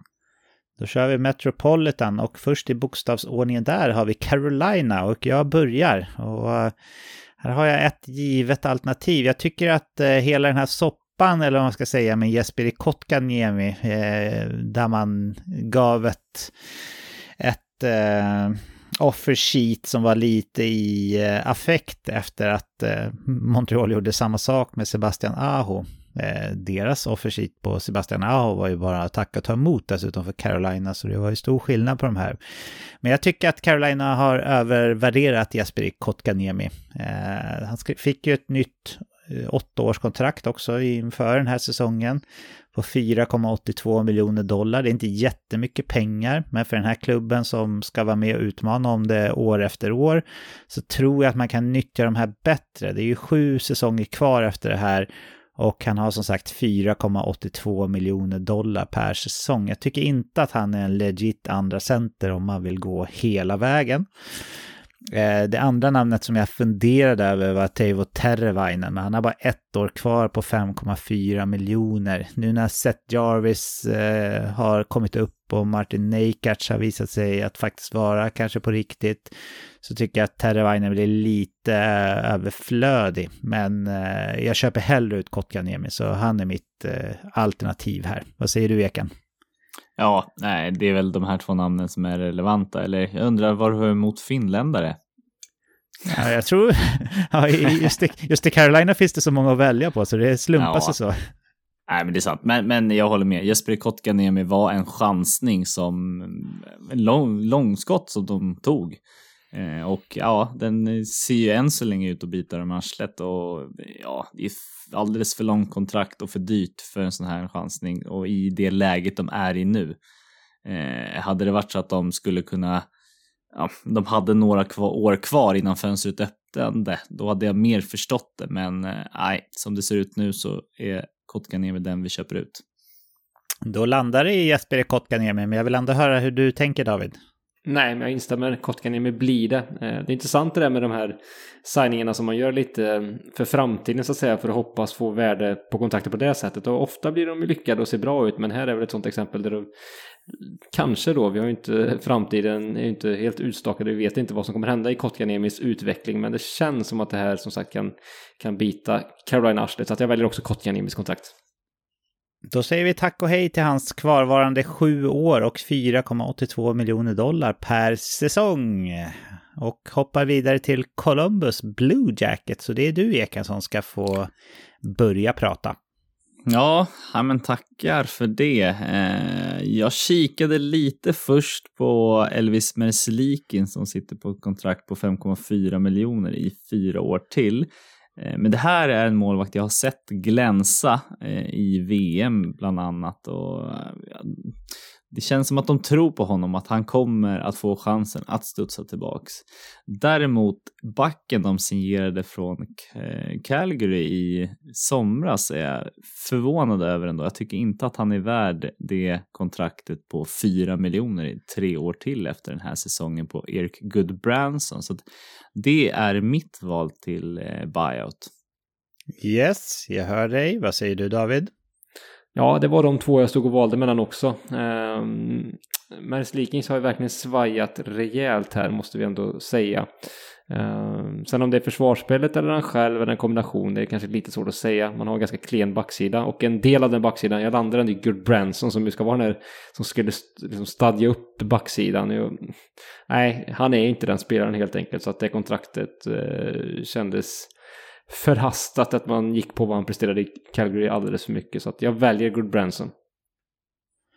Ja, och jag hade samma 2 namn som jag funderade mellan, och jag kom fram till samma sak som ni gjorde. Erik Goodbranson har det sämsta kontraktet i den här klubben, och hans 3 kvarvarande år på $4 miljoner ryker därmed. Får hoppas att inte Johnny Hockey blir allt för ledsen för det, och så går vi vidare till New Jersey. Och David, du hade lite otur här att du åkte på New Jersey först, eller så ser du på ett annat sätt än vad jag gjorde, men jag hade svårt faktiskt här att hitta något. Hur gick dina tankar? Ja, det är faktiskt ett streck eller ett frågetecken här initialt från mig också, så att vi kanske får hjälpas åt där och hitta om vi kan hitta något kontrakt. Nu spelar det liksom, det känns som att alla spelare här egentligen mer eller mindre har överpresterat den här säsongen sett till vad de presterat tidigare i sin karriär, om jag hårdrar det lite grann. Så det gör det ju liksom ganska svårt i det här läget också att hitta något kontrakt faktiskt som ser lite dåligt ut kanske just nu då. Så att nej, jag har svårt att hitta någonting. De har också väldigt många kontrakt som går ut efter den här säsongen, antingen då UFAS eller sådana kontrakt som blir en RFA då. Så att nej, inget på rak arm faktiskt. Jag vet inte om ni vill fylla i här, men svårt faktiskt att se någonting. Det är Ondrej Palata, om det kan vara någonting. Det är väl tidigt här, men om hans skadehistorik fortsätter och liksom, han är över 30 ändå, om det är kontraktet, om han redan nu kan sägas vara överflödig, det är väl lite tidigt tycker jag, men sett på lite längre sikt så det kanske är ett kontrakt som kanske var lite stort och lite långt. Ja, jag hade faktiskt också gjort ett streck här med bara ett namn i parentes, och det var just Ondrej Palat. Jag tycker att under hans skadeperiod här så har vi sett att man behöver inte honom på isen. Sen så har ju han Stanley Cup-erfarenheten, lite mer rutin än övriga laget. Framförallt på forwardssidan så är det ju idel ungdomar. Svårt att se att man skriver nytt med en Thomas Tatar efter den här säsongen. Så jag ser stora behov av en Ondrej Palat i den här truppen trots allt. Men om man måste göra en amnesty buyout så landade jag faktiskt ändå i han. Men det är ändå motvilligt. Vad säger du, Eken? Har vi missat någonting här eller? Nej, men jag har faktiskt också Ondrej Palat, men jag var inne lite på Vanecek om hans 3,4 är värt. Är en målvakt man vill gå in i ett slutspel med? Skulle man hitta något annat alternativ där och signa? Han sitter ju på 3,4 i 2 år till. Nej, kanske. Men jag landade faktiskt också i Palat. Han sitter, i och med att de inte har behövt honom hittills, och han sitter på ett så pass dyrt och långt kontrakt när det är nya spelare här, som David nämnde, det är många som går ut nu, och skulle man tappa någon av dem så blir det kanske lite tyngre än Palat. Ja, men då gör vi det här motvilligt då, killar. Vi köper ut Ondrej Palat och hans kvarvarande 4 år på $6 miljoner per säsong. Inget fel på hockeyspelaren eller personen Palat, men New Jersey har satt sig i en situation helt enkelt där man inte har en massa dåliga kontrakt, och det är ju positivt för dem såklart. Vi hoppar vidare till New York Islanders, så här finns det många också så här medelstora kontrakt som alla känns lite halvkassa faktiskt i mitt tycke. Så här hade jag lite svårt att välja ut alternativ, men om jag ska narrow it down till 2 namn så har jag kvar Casey Cizikas med 4 år kvar på $2,5 miljoner. Det är för mycket för en fjärdelines-brunkare, även fast Islanders älskar sina fjärdelines-brunkare. Men överst på listan hamnade ändå Kyle Palmieri som har 2 år kvar och $5 miljoner per säsong. Visserligen kortare tid än Cizikas, men halva cap-hitten, och cap-hitten är ändå viktig, så det finns ganska många kontrakt som jag tycker är små kassa här i New York Islanders, men jag säger att Palmieri är mitt nummer 1 och Cizikas nummer 2 och kastar över bollen till dig, Eken. Ja, men Palmieri är definitivt intressant. Jag kikade lite på backsidan här och de sitter på 16 miljoner här på Ryan Pulock, Adam Pelech och Noah Dobson i de första i 8 respektive 7 år. Jag var lite sugen på kanske plocka någon av dem, men de är fortfarande bra, så att jag landade ändå i Palmieri, men jag tycker att det är lite för mycket för den här backtrion på 16 miljoner. Ja, fan, jag vill inte säga emot det, för du får ha din åsikt, men Pulock och Pelech har ju ändå visat över tid att de är väldigt bra ihop, och Noah Dobson köper man ju absolut inte ut. Han har ju potential att bli en riktigt, riktigt bra back, men jag hör vad du säger, och vi tyckte båda till slut Palmieri ändå, så vi är kompisar, Eken, inga konstigheter. Vad skönt. Ja. Vad säger du, David? Vill du lägga till någonting eller kommentera? Det lär väl landa i Palmieri här till slut ändå då. Ja, det var mitt namn också faktiskt. Så, lite skadebenägen, har ju kanske tappat den här stora målskjutarförmågan. Så att det blir nog han ändå till slut. Som du är inne på, Patrik, det finns ju lite skumma kontrakt jag tycker här och var i forwardsuppställningen. Jean-Gabriel Pachot är ju nyttig, men jag vet inte, 5 miljoner för honom. Han spelar nog som 3D-center mestadels, så att det är lite tungt kanske att bära det kontraktet i 3 säsonger till efter det här. Så att, men nej, det blir ändå Palmieri även för mig. Så säger vi tack och hej till Kyle Palmieri och hans kvarvarande 2 år med $5 miljoner i cap hit. Och nu landar bollen hos dig, Eken, och det här var också ett lag som jag hade lite svårt för jag får höra vad du säger om New York Rangers. Ja, men dels så kikade jag lite på Jacob Trouba som är riktigt bra och nyttig för den här klubben, men han sitter på 8 miljoner i 3 år till. Är det lite för dyrt för en defensiv back? Ja, kanske inte. Jag valde inte det, utan den här klubben hade en ganska tydlig linje när man signade Semi Blaze, Barclay Goodrow, Ryan Reeves när de skulle skydda sig mot tuffa, hårda Washington och Tom Wilson. Nu har man gjort sig av med Ryan Reeves och det är nog en av de andra i Barclay Goodrow som sitter på 3,6 miljoner i 4 år till, som ryker hos mig. Dels för att man behöver inte vara så tuff, tycker jag, och dels att göra lite utrymme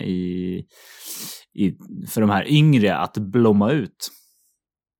Ja, jag hör vad du säger. Vad säger du, David? Har du samma namn eller något annat? Jag har faktiskt samma namn. Så det känns lite, alltså Trouba betyder mycket för laget, så att det smärtar lite att han man skulle köpa ut. Det känns ju ganska fel, men över tid så tycker jag att hans kontrakt på 8 miljoner är faktiskt det är för stort, tycker jag faktiskt. Så jag landar ändå i honom. Jag tänker att man kan få in någonting som kan fylla hans roll hyfsat ändå. Sen såklart hans ledaregenskaper är en sak, så att vi vill att Mika får steppa upp där vad gäller kaptensskapet i så fall. Så att jag väljer Trouba, även om det är lite kanske motvilligt och det känns lite knasigt så, men Trouba blir det.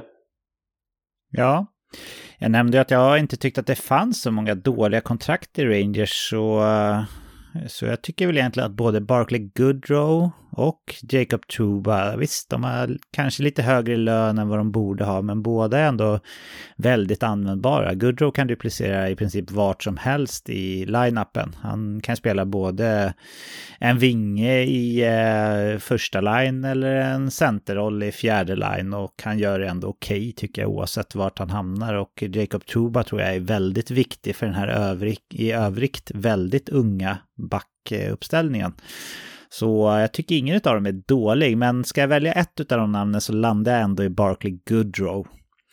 Jag tror att det går att hitta liknande spelartyper åtminstone för bottom 6 som är nästan till lika bra men betydligt billigare. Så jag lyssnar på dig, Eken, och väljer att säkra Barclay Goodrow. Så hans 3,6 miljoner i ytterligare 4 år, de ryker här med. Och David, bollen är hos dig när vi ska snacka Pittsburgh Penguins. Ja, det ska vi göra, och här finns det ju också kanske några namn som är i farozonen, men det jag fastnade till slut vid tycker jag tycker Jeff Petrie där, jag tycker det känns lite märkligt att han är här, håller på att säga, till det kontraktet då också då. Så att $6,2 miljoner är det väl drygt i 2 säsonger till efter den här, med den åldern han har och sett till åldersstudien i övrigt i laget. Så jag tycker att man skulle börja in lite en yngre kraft för den pengen helt enkelt på backsidan, som skulle kunna blomma ut helt enkelt och kanske spela lite över sin kontraktslängd och storlek. Så att Petrie blir mitt namn. Okej. Jag gillar ju Petrie lite grann som vän av podden vet. Och nu är han ju superviktig, tror jag, för Pittsburgh när Chris Letang är borta på obestämd tid av tidigare nämnda orsaker.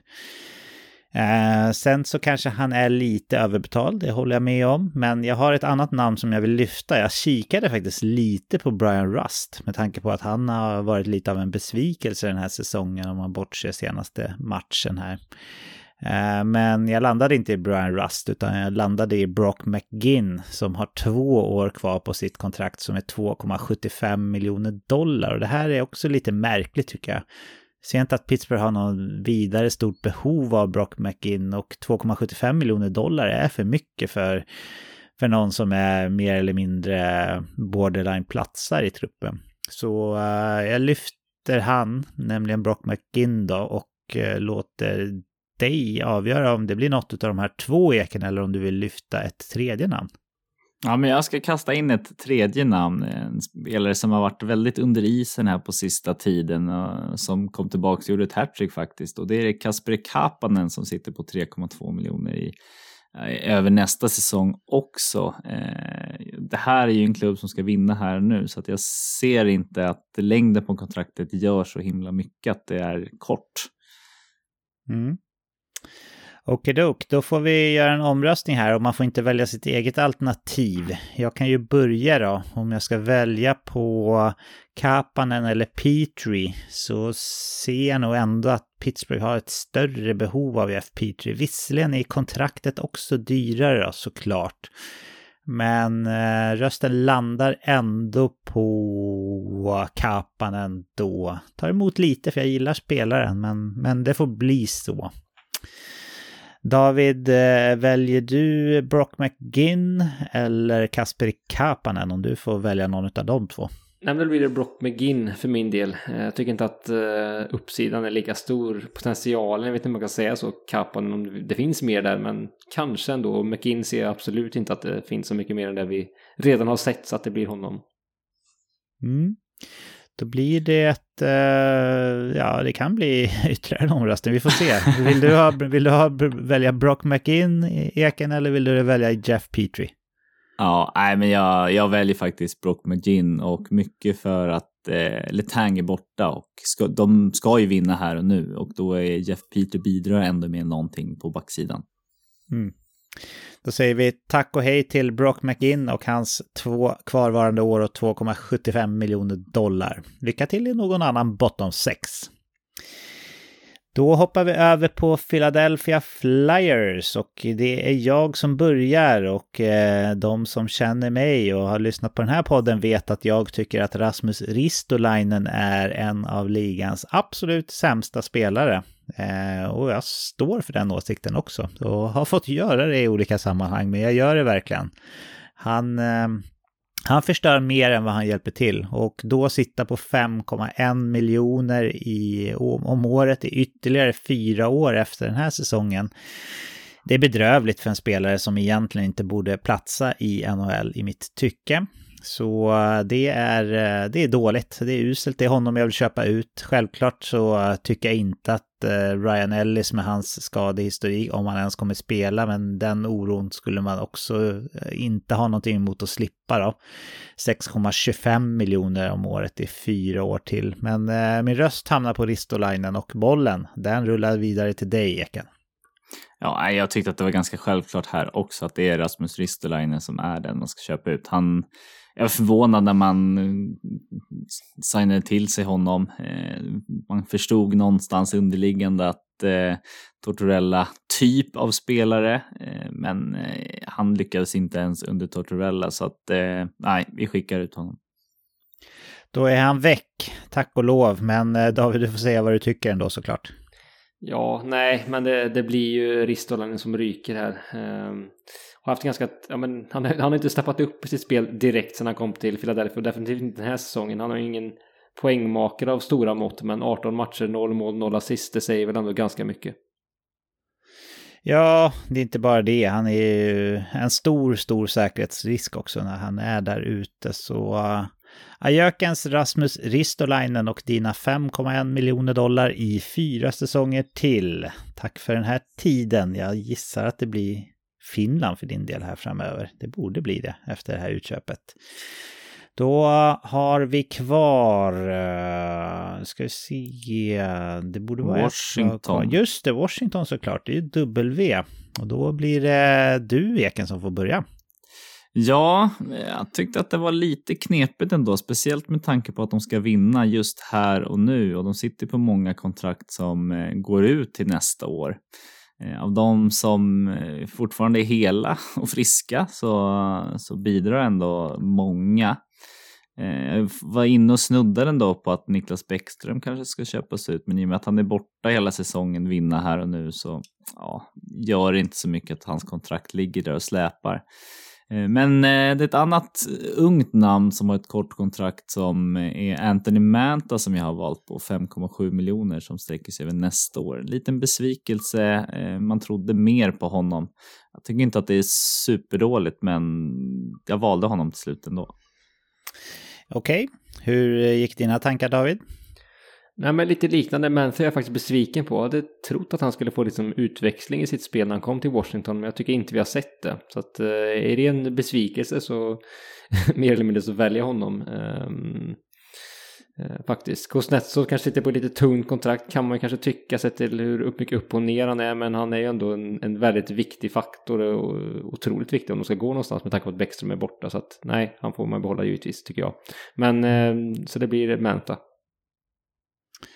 Då är det redan klart att det är Anthony Mantha och hans kvarvarande år på 5,7 miljoner dollar som ryker. Jag hade ett annat namn faktiskt. Jag tycker TJ Oshie, som är 7 år äldre än Anthony Mantha och har i princip samma cap hit, lite högre, 5,75 miljoner dollar per år. Jag tycker att hans pengar kunde ha spenderats bättre, men nu blir det inte den gode Leif, utan det blir Anthony Mantha som vi säger tack och hej till. Det var kul så länge det varade. Då har vi bara kvar en division här och det borde vara Atlantic helt enkelt. Och vad var det som tog Washington? Det var du, va, David? Det var jag. Det var Eken. Då får David ta Boston som är det första laget i bokstavsordning i Atlantic. Ja, Boston har ju haft en förmåga att skriva väldigt bra kontrakt, måste vi säga. Och man har haft någon intern lönetaksstruktur vad vi känner till, och många har sagt lägre kontrakt. Brad Marchand, Bergeron med flera genom åren. Så att här kanske det var lite svårt av den anledningen. Men jag tycker att Charlie Coyles kontrakt Nej, det tycker jag inte är ett av de bättre utan rent av det sämsta i mitt tycke då. 5,2 miljoner, 3 säsonger till efter den här. Han har ju haft en liksom potential länge i sin karriär, men nu är han ändå 30 år så att det blir nog inte så mycket mer än så här och då tycker jag att det är lite för dyrt. Ja, det var faktiskt det namnet jag hade högst upp på min lista också. Jag tycker det finns ett behov av Charlie Coyle i den här truppen, men med de 5,25 miljoner dollarna som man tjänar så tror jag att man kan hitta det behovet någon annanstans på FA-marknaden. Så vi säger helt enkelt tack och hej till Charlie Coyle. Det andra namnet som jag kikar lite på var Derek Forbort som jag tycker är en ganska begränsad back. Men han har bara 1 år kvar efter den här säsongen och 3 miljoner dollar vilket är en lägre capita. Så Charlie Coyle ryker, men Eken, du får säga ditt såklart. Jag hade faktiskt också Charlie Coyle och det här var ju någon man signades mer på hopp om att han skulle bli bra än att han faktiskt hade levererat över tid. Så att det här var en chansning som än inte har gått hem i alla fall. Ja. Då hoppar vi vidare till Buffalo. Det här är ju ett lag som har blandning av gammalt och ungt. Hade man gjort den här övningen för något år sedan så hade det varit ganska självklart vilket namn som var överst, tror jag. I Jeff Skinner. Nu tycker jag att Jeff Skinner jag vet inte om jag ska säga att han är värd sitt kontrakt. Det är väl kanske lite att ta i. Men jag vet inte ifall Buffalo skulle må speciellt bra av att köpa ut hans höga kontrakt heller. Vad skulle de använda de pengarna till istället, tänker man då? Utan jag är lite mer sugen på, jag kikar på 2 kedjekamrater faktiskt, så som de oftast spelar.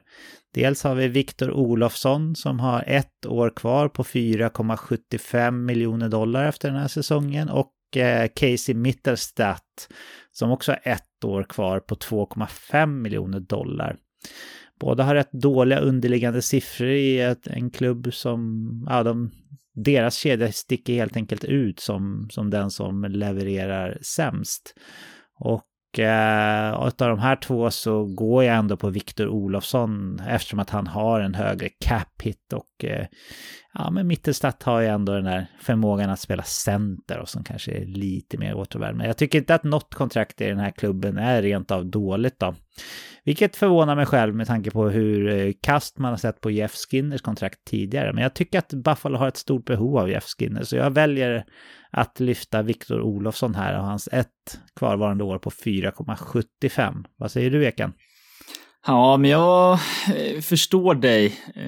Men jag skulle nog ändå vilja köpa ut Jeff Skinner. Bara bryta den som har varit all historik.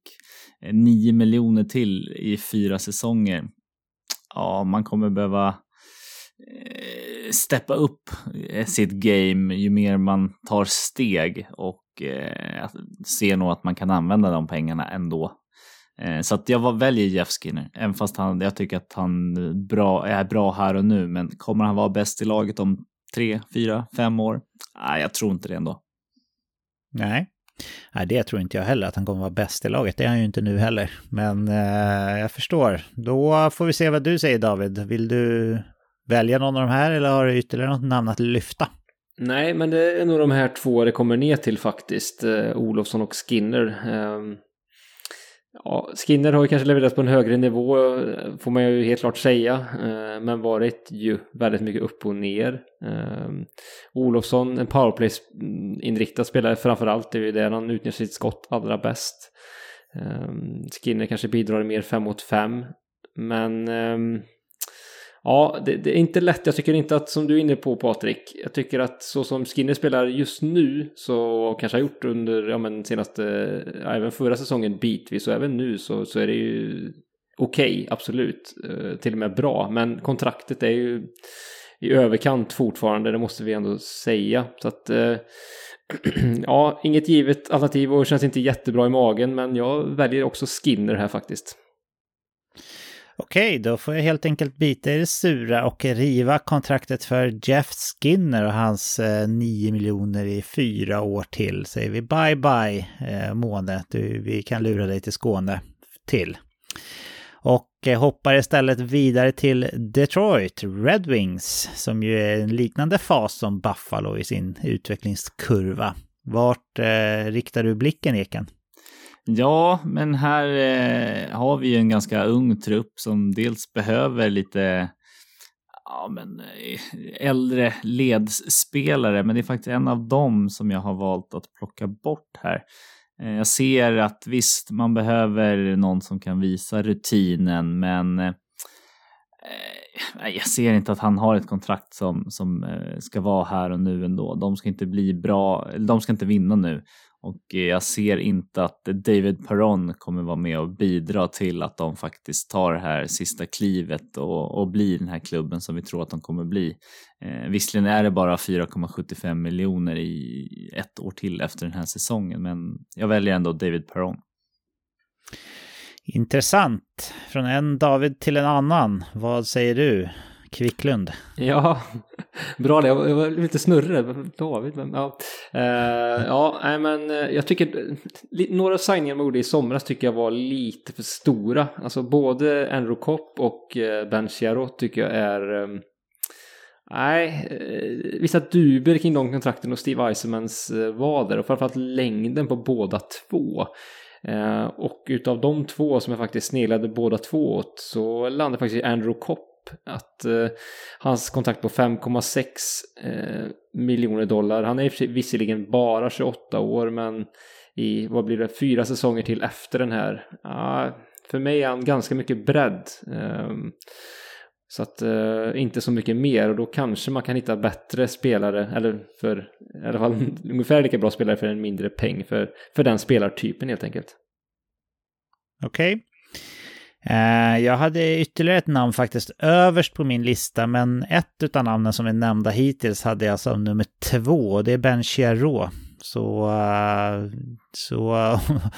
ja, jag tror inte att jag kommer få igenom Robbie Fabry då, med tanke på att ingen av er har lyft det. Men annars så hade jag faktiskt honom överst. Jag tycker att hans skadehistorik i kombination med att man inte riktigt har behov av honom i truppen heller, som jag ser det, gör att hans 2 kvarvarande år på 4 miljoner känns lite för onödig och mycket.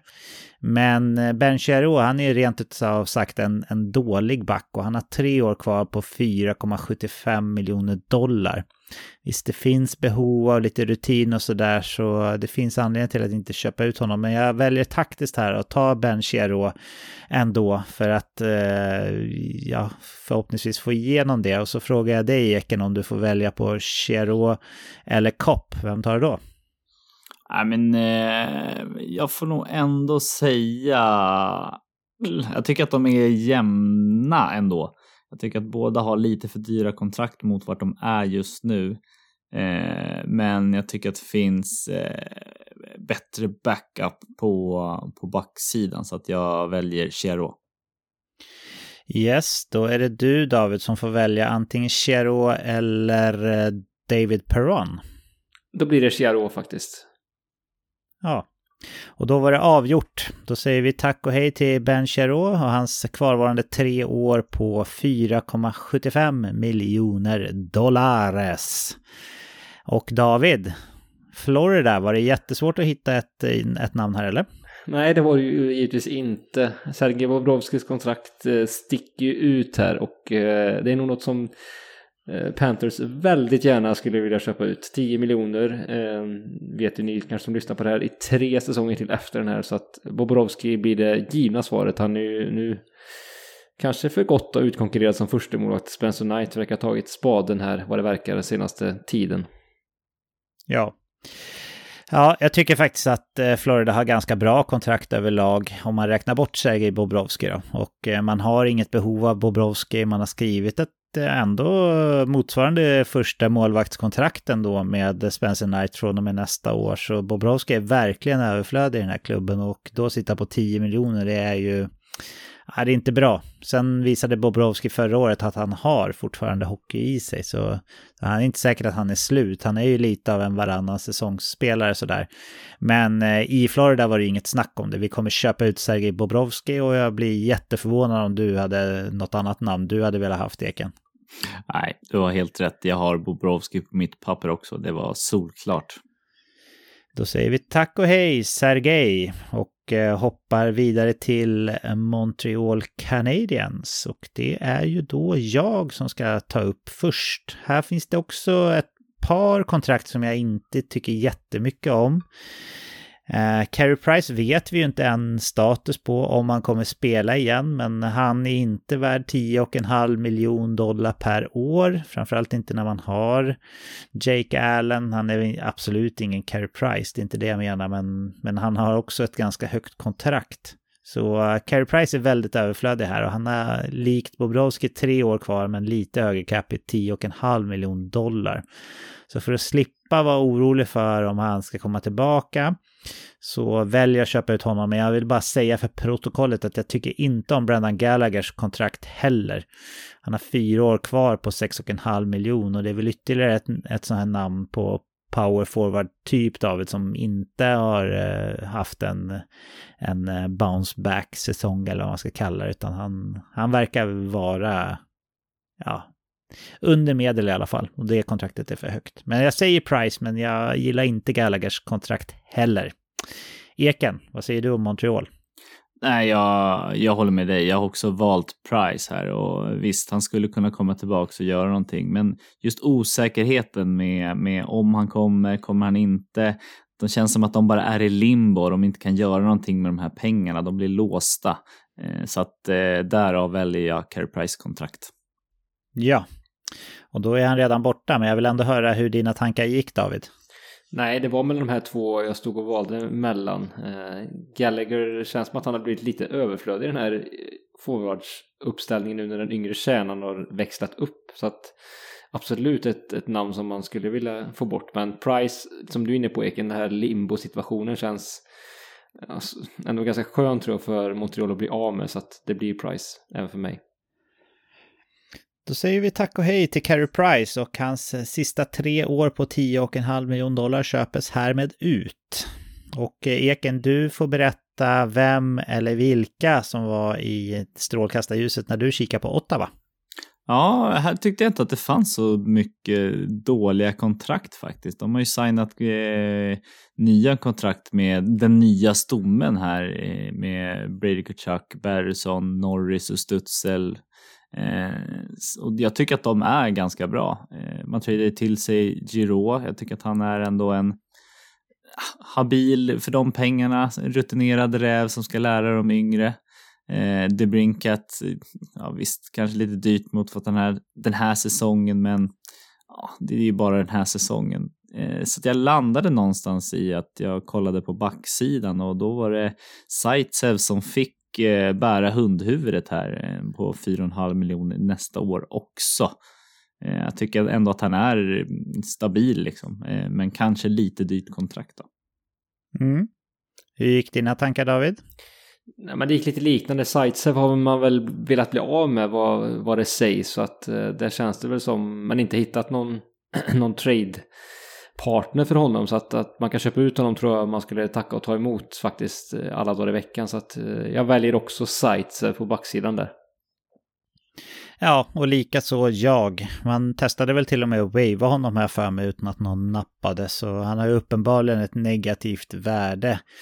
Så, och han har mycket sämre siffror i år tycker jag, jämfört med till exempel förra året om man kikar också. Så Zaitsev är inte så bra. Så vi säger tack och hej till hans sista år på $4,5 miljoner, alltså nästa säsong, och lycka till i fortsättningen.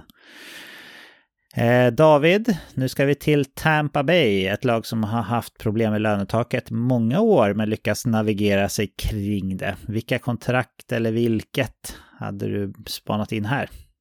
Ja, här är lite klurigt tycker jag faktiskt. Men det finns ju några lite mellanstora kontrakt som man kan fundera på, sett till hur tajt de faktiskt ligger. Jag tycker att han är väldigt viktig ändå som en defensiv klippa, Erik Cernak, men han har ju ganska nysignat kontrakt då, som börjar gälla från nästa säsong på $5,2 miljoner till säsongen, vad blir det? 2030-2031. Så oj, det känns sjukt avlägset nu, men så är det faktiskt. Han är visserligen bara 25 år, så att, men jag sneglar lite åt det. Hur det kommer ändå te sig framåt, som känns aningen högt. I övrigt så tycker jag inte att det är så mycket som står ut på ett negativt sätt ändå. faktiskt. Sergachevs kontrakt tyckte jag också kändes lite högt och lite skevt, lite otampyskt så. Nej, så att jag har inget jätterakt svar faktiskt. Men måste jag välja någon så väljer jag Cernak då. Det är inget jag skulle välja kanske egentligen, men måste jag med kniven mot strupen välja kontrakt så väljer jag honom. Ja, han fanns med på min lista också. Jag tycker att han är till skillnad från till exempel Nikita Zaitsev, så tycker jag att Erik Cernak är ju en bra back. Så kontraktet är väl inte superdåligt i sig, och man har väl bestämt sig i Tampa Bay för vilka man vill behålla som sin kärna, och därför skrev man de här långa kontrakten under sommaren. Men Cernak är ett bra alternativ. Jag tycker att Anthony Cirelli, han är ju definitivt en väldigt bra tvåvägscenter, framförallt i defensiven, så man har ju ett behov av honom utan tvekan. Men han producerar väldigt lite framåt, och 6,25 miljoner. Han var också en av de här som man skrev långt och relativt dyrt med inför säsongen. Så hans 8-årskontrakt börjar gälla först nästa år på 6,25 miljoner. Men jag tycker egentligen inte att varken Cirelli eller Cernak är dåliga kontrakt. Men ska jag välja ett så tar jag Cirelli med Cernak strax där bakom då. Lite för att Cirelli har högre capita också, 6,25 miljoner då, kommande 8 år.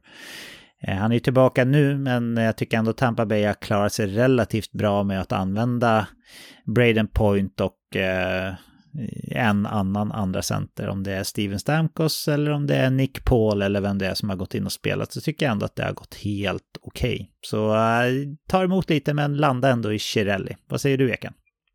Ja, men de här 2 namnen är väl de man bollar mellan. Jag tycker inte att de sticker ut och är så dåliga egentligen, som ni också har varit inne på såklart. Men måste jag välja något så ser jag ändå att Cirelli kan bidra med den här sista spjutspetsen i ett slutspel som Cernak inte kan, och därför väljer jag att lägga min röst på Cernak. Då säger vi tack och hej till Erik Cernak. Riktigt dåligt företagsekonomiskt tänkt och skriva ett 8-årskontrakt för 400 miljoner och så köper man ut honom innan det ens börjar gälla. Men nu gör vi det och säger tack och hej till Erik Cernak helt enkelt. Då går vi till Toronto Maple Leafs och jag börjar. Här tyckte jag det fanns ett par olika alternativ. Men jag tycker inte att man har något superdåligt kontrakt i ärlighetens namn. Man har en del som ligger i överkant. Det är den liksom kulturen man har i Toronto. Där vill man ha så mycket som möjligt, så mycket man kan få ut. Det är inte direkt tal om hometown discount i hockeyns mecka som det ibland kallas. Där det är som störst press kanske att spela utav alla klubbar. Så vi har ett par kontrakt som ligger lite i överkant. Jag tycker att John Tavares är ett sånt exempel. Men jag kommer inte vilja köpa ut honom ändå, utan han har sin plats. Matt Murray har man ju fått retainat lite på, så hans lön tror jag också är helt okej ändå. Han har ju stora skadeproblem. Jag tycker ändå han har visat att Toronto hade rätt i att det finns någonting bra där. För jag tycker Murray har varit bra efter hans skada här när han kom tillbaka till Toronto. Så där jag landade i ändå var faktiskt TJ Brodie som har 1 år kvar med 5 miljoner i cap hit. Jag tycker inte att TJ Brodie är värd jättemycket mindre än 5 miljoner. Han är en okej spelare. Men i en klubb där många ligger i överkant på vad de borde ha, men inte överkant om man nu kan säga så landade jag till slut i TJ Brodie, så jag säger honom som mitt alternativ och bollar över till dig, Eken. Hur gick dina tankar? Ja, både Brodie och Tavares var jag touchade vid. Men jag landade någonstans ändå i Matt Murray som du dissade här. Jag tycker att när både Murray och Samsonov var hela så såg jag mig ändå att Samsonov fick något fler antal starter starter. Och sen så har man dessutom Källgren som har gjort okej som en backup. Både i år och förra året. Och är en sån målvakt som man verkligen tror på. Och jag ser ändå att han kan kliva fram och göra det bra i en 2 eller en 1B-roll. Så att Matt Murray väljer jag att köpa ut. Okej. Vad säger du då, David? Ja, TJ Brodie landar jag också i faktiskt. Visst, man har en klen backsida och man behöver varje kropp man kan få. Och Brodie är ju mer än en kropp. Han är ändå en habil back, absolut. Men sett till hur tajt man ligger mot lönetaket, hur mycket man behöver pressa sina breddspelare med tanke på de toppspelarna, vad de tjänar och så i laget, så känns det som att hans kontrakt är lite för högt och lite för stort. Så att det blir Brodie. Ja, då säger vi tack och hej TJ, och hans sista år med $5 miljoner helt enkelt köps härmed ut. Och får ni rätta mig killar om jag har fel, men det känns som att vi har gått igenom alla klubbar nu, va? Stämmer bra. Det har vi. Ja. Wow. Då ska vi försöka ge oss på att enas om vilket kontrakt vi tycker är det allra sämsta i hela ligan då. Det kanske blir svårt att enas, men vi kan ju göra ett försök i alla fall. David, om du får börja då. Vem vill du lyfta, eller om du får ta 2 namn då? Ja, jag tycker att Mark-Edouard Vlasic tycker jag står ut för mig ganska rejält. Så jag väljer att lyfta fram det. Ett annat backnamn som ju kanske kommer glädja dig då, Patrik, att jag lyfter fram, det är väl Rasmus Ristolainen. Så att de 2 spelarna, om jag skulle fram 2 kandidater, nämner jag. Jag håller med om de 2. Jag kanske vill lyfta ytterligare en back. Jag tycker Oliver Ekman Larsson faktiskt tyvärr ska nämnas här. Han förstör också så jäkla mycket för Vancouver. Alltså det är inte hans fel att han har den lönen han har såklart, och dessutom så retainer som sagt Arizona på den, men det sätter mycket hans capita sätter mycket käppar i hjulen för Vancouver framöver, så jag tycker han ska nämnas, och självklart också Sergej Bobrovsky. Även Jamie Benn, Tyler Seguin tycker jag är värda att nämna, men jag håller väl med om dina 2 namn där, att Vlasic och Ristolainen kanske ligger i förarsätet för ligans sämsta kontrakt. Men jag skulle vilja höra hur du resonerar kring lite olika namn, Eken, innan jag bestämmer mig. Så jag är feg och släpper över ordet till dig bara. Ja, men jag tycker Vlasic och Ristolainen är de på backsidan som sticker ut. Jag tycker nästan att det är lite taskigt att nämna Oliver Ekman Larsson i den häraden, för att han är fortfarande någonting på isen, även om han har ett dyrt kontrakt. Ja. Sen håller jag med dig om att Bobrovskis kontrakt är riktigt jobbigt. Men ser vi till hur det ställer till det för klubbarna, så måste jag nog ändå säga att Bobrovskis kontrakt är det som faktiskt kan sätta käppar i hjulet för att Florida faktiskt vinner en titel. Ristolainens 5,1 på 5 år, ja, det kommer inte hindra Philadelphia från att göra någonting.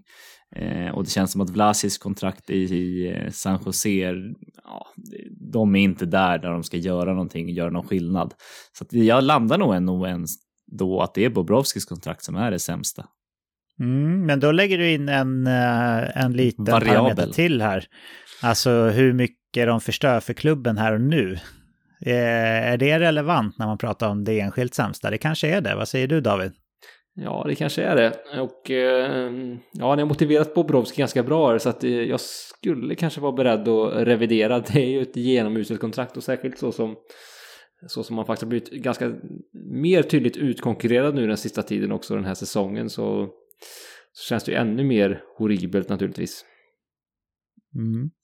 Alltså man säger så här, om man lägger in den variabeln med hur det påverkar klubbens chanser för en bra strategi som du kastade in där, Eken, då tycker jag ändå Vlasic på ett sätt försvinner. Men jag tycker att hans kontrakt enskilt är ju ännu sämre än Sergej Bobrovsky och övriga. För mig står det liksom mellan Ristolainen och Vlasic, tror jag ändå, om man sonderar bort allt annat omkring, om man bara tänker på enskild spelare kontrakt. Men sen så är det så här, Philadelphia, de kommer inte vinna troligtvis under de här efterföljande 5 åren när han har kontrakt, och San Jose kommer definitivt inte göra det under de 3 åren som Vlasic har kontrakt. Så på det sättet så förstör de ju faktiskt inte så mycket för sina respektive klubbar. Jag förstår vad du menar, Eken. Då är det ju snarare Bobrovsky och Oliver Ekman Larsson typen, och även Dallas forwardsen där som förstör mer om man nu lägger in det. Men jag har inte bestämt mig för om jag tycker det är rättvist att göra det när man ska utnämna det enskilt sämsta kontraktet. Är det det, Eken? Jag vet faktiskt inte heller. Men man borde nog ta hänsyn till det ändå. Jag tycker det. Okej, men och jag får inget gehör för Ben Seguin, Oliver Ekman Larsson. Vad säger du, Eken? Nej, inte för mig. Jag tycker att de är ganska långt ifrån diskussionen ändå. Men förstör inte Seguin eller Ben lika mycket som Bobrovsky för sin klubb? Nej, jag tycker inte det. Jag tycker att det finns andra som kan bära upp på ett helt annat sätt än på Bobrovskys-sidan. Och du då, David, får jag nog höra här eller är det bara att ge upp? Jag vill att Oliver Ekman Larsson, med de här nya parametrarna då, att hur mycket det förstör för klubben också, då räknar vi bort, tycker jag, Vlasic och Ristolainen av den anledningen. Men Ben Seguin, Oliver Ekman Larsson i paritet till Bobrovsky. Ja, de är ju där uppe och snurrar. Det är de faktiskt, det tycker jag. Men jag tycker kanske att Bobrovsky är ändå allra sämst faktiskt. Så att du får väl inget gehör då. Det är väl svaret helt enkelt. Nej, men det får jag helt enkelt acceptera, vän av demokrati som jag är. Och så utnämner vi här med Sergej Bobrovsky och hans kvarvarande 3 år på $10 miljoner per säsong till hela NHLs sämsta kontrakt, med inkastat parametern hur mycket det förstör för klubben också. Och sen så lämnar vi den här övningen och hoppar vidare. Då är det dags för oss att sedvanligt sy ihop säcken för den här veckans avsnitt. Eken, vill du skicka med någon uppmaning till våra fina lyssnare innan vi trycker på stoppknappen? Ja, det vill jag verkligen. Och jag vill slå ett slag för våra sociala medier där vi har dels att man får när nya avsnitt kommer, men också bland de bästa sociala medier nyheterna som finns i veckans NHL History, där våran kompanjon Olof lägger ut riktigt intressanta nyhetsinslag. Så att det tycker jag definitivt att man ska följa oss. Ja, bland de bästa nyheterna på internet, källa veckans NHL, så skriver vi under på det helt enkelt. David, har du några roliga planer i veckan? Men det tar lite som det kommer. Det kan bli lite öppna förskola, lite sånt. Jag är fortfarande i föräldraledighetsmode, så att det blir väl det. Kanske köpa lite julklappar också. Paniken börjar väl stegras här. Det är bara att klicka hem någon, David. Fast du är lite old school, så du gillar väl att gå och handla, va? Nej, det kommer nog klickas hem lite här också. Så att, sen ska jag vill skära ner också på julklappar, vill jag lägga till. Men några lär det väl bli. Det är svårt att hålla nolltolerans i alla fall. Det är det faktiskt. Men tack för det, killar, och tack för ett underbart samtal som vanligt, även fast jag inte fick som jag ville här på slutet. Men det lever jag vidare med, det är inga konstigheter. Det kändes tomt att inte få vara med och bolla mitt favoritämne med er förra veckan, så nu när jag är det så känns allt bra igen. Tack för att ni delar det här intresset med mig, killar. Störst tack ska ändå såklart ni som lyssnar ha. Det är så kul att se att ni lyssnar på oss vecka efter vecka, och det är fler och fler, tycker jag, som interagerar med oss via sociala medier eller mail. Ett extra stort tack förtjänar faktiskt alla våra patrons. Vi brukar ju tacka er i vår Patreon-exklusiva podd som kommer en gång i veckan. Men ni förtjänar att höra det här också. Tack för att ni stöttar oss ekonomiskt, och tack för ert fantastiska engagemang inne på vår Discord-server. Extra stort tack den här veckan vill jag skicka till Stoffe, a.k.a. Team Stoof i veckans NHL Fantasy League, för att du har hjälpt oss så att man numera bara kan knappa in veckans NHL.se i webbläsaren om man vill komma till våran webbshop, så blir man vidare dirigerad där. Så det är bra. Nu kan man alltså bara knappa in veckans NHL.se helt enkelt. Passa på att beställa lite veckans NHL-merch på tal om att knappa hem innan jul, vet jag. Kan jag alltid tipsa era nära och kära om det som en julklapp till er, eller varför inte ge en till er själva. veckansnhl.se. Ha en underbar vecka nu, alla som lyssnar på det här, och se till att ni gör det till en riktigt fin sådan.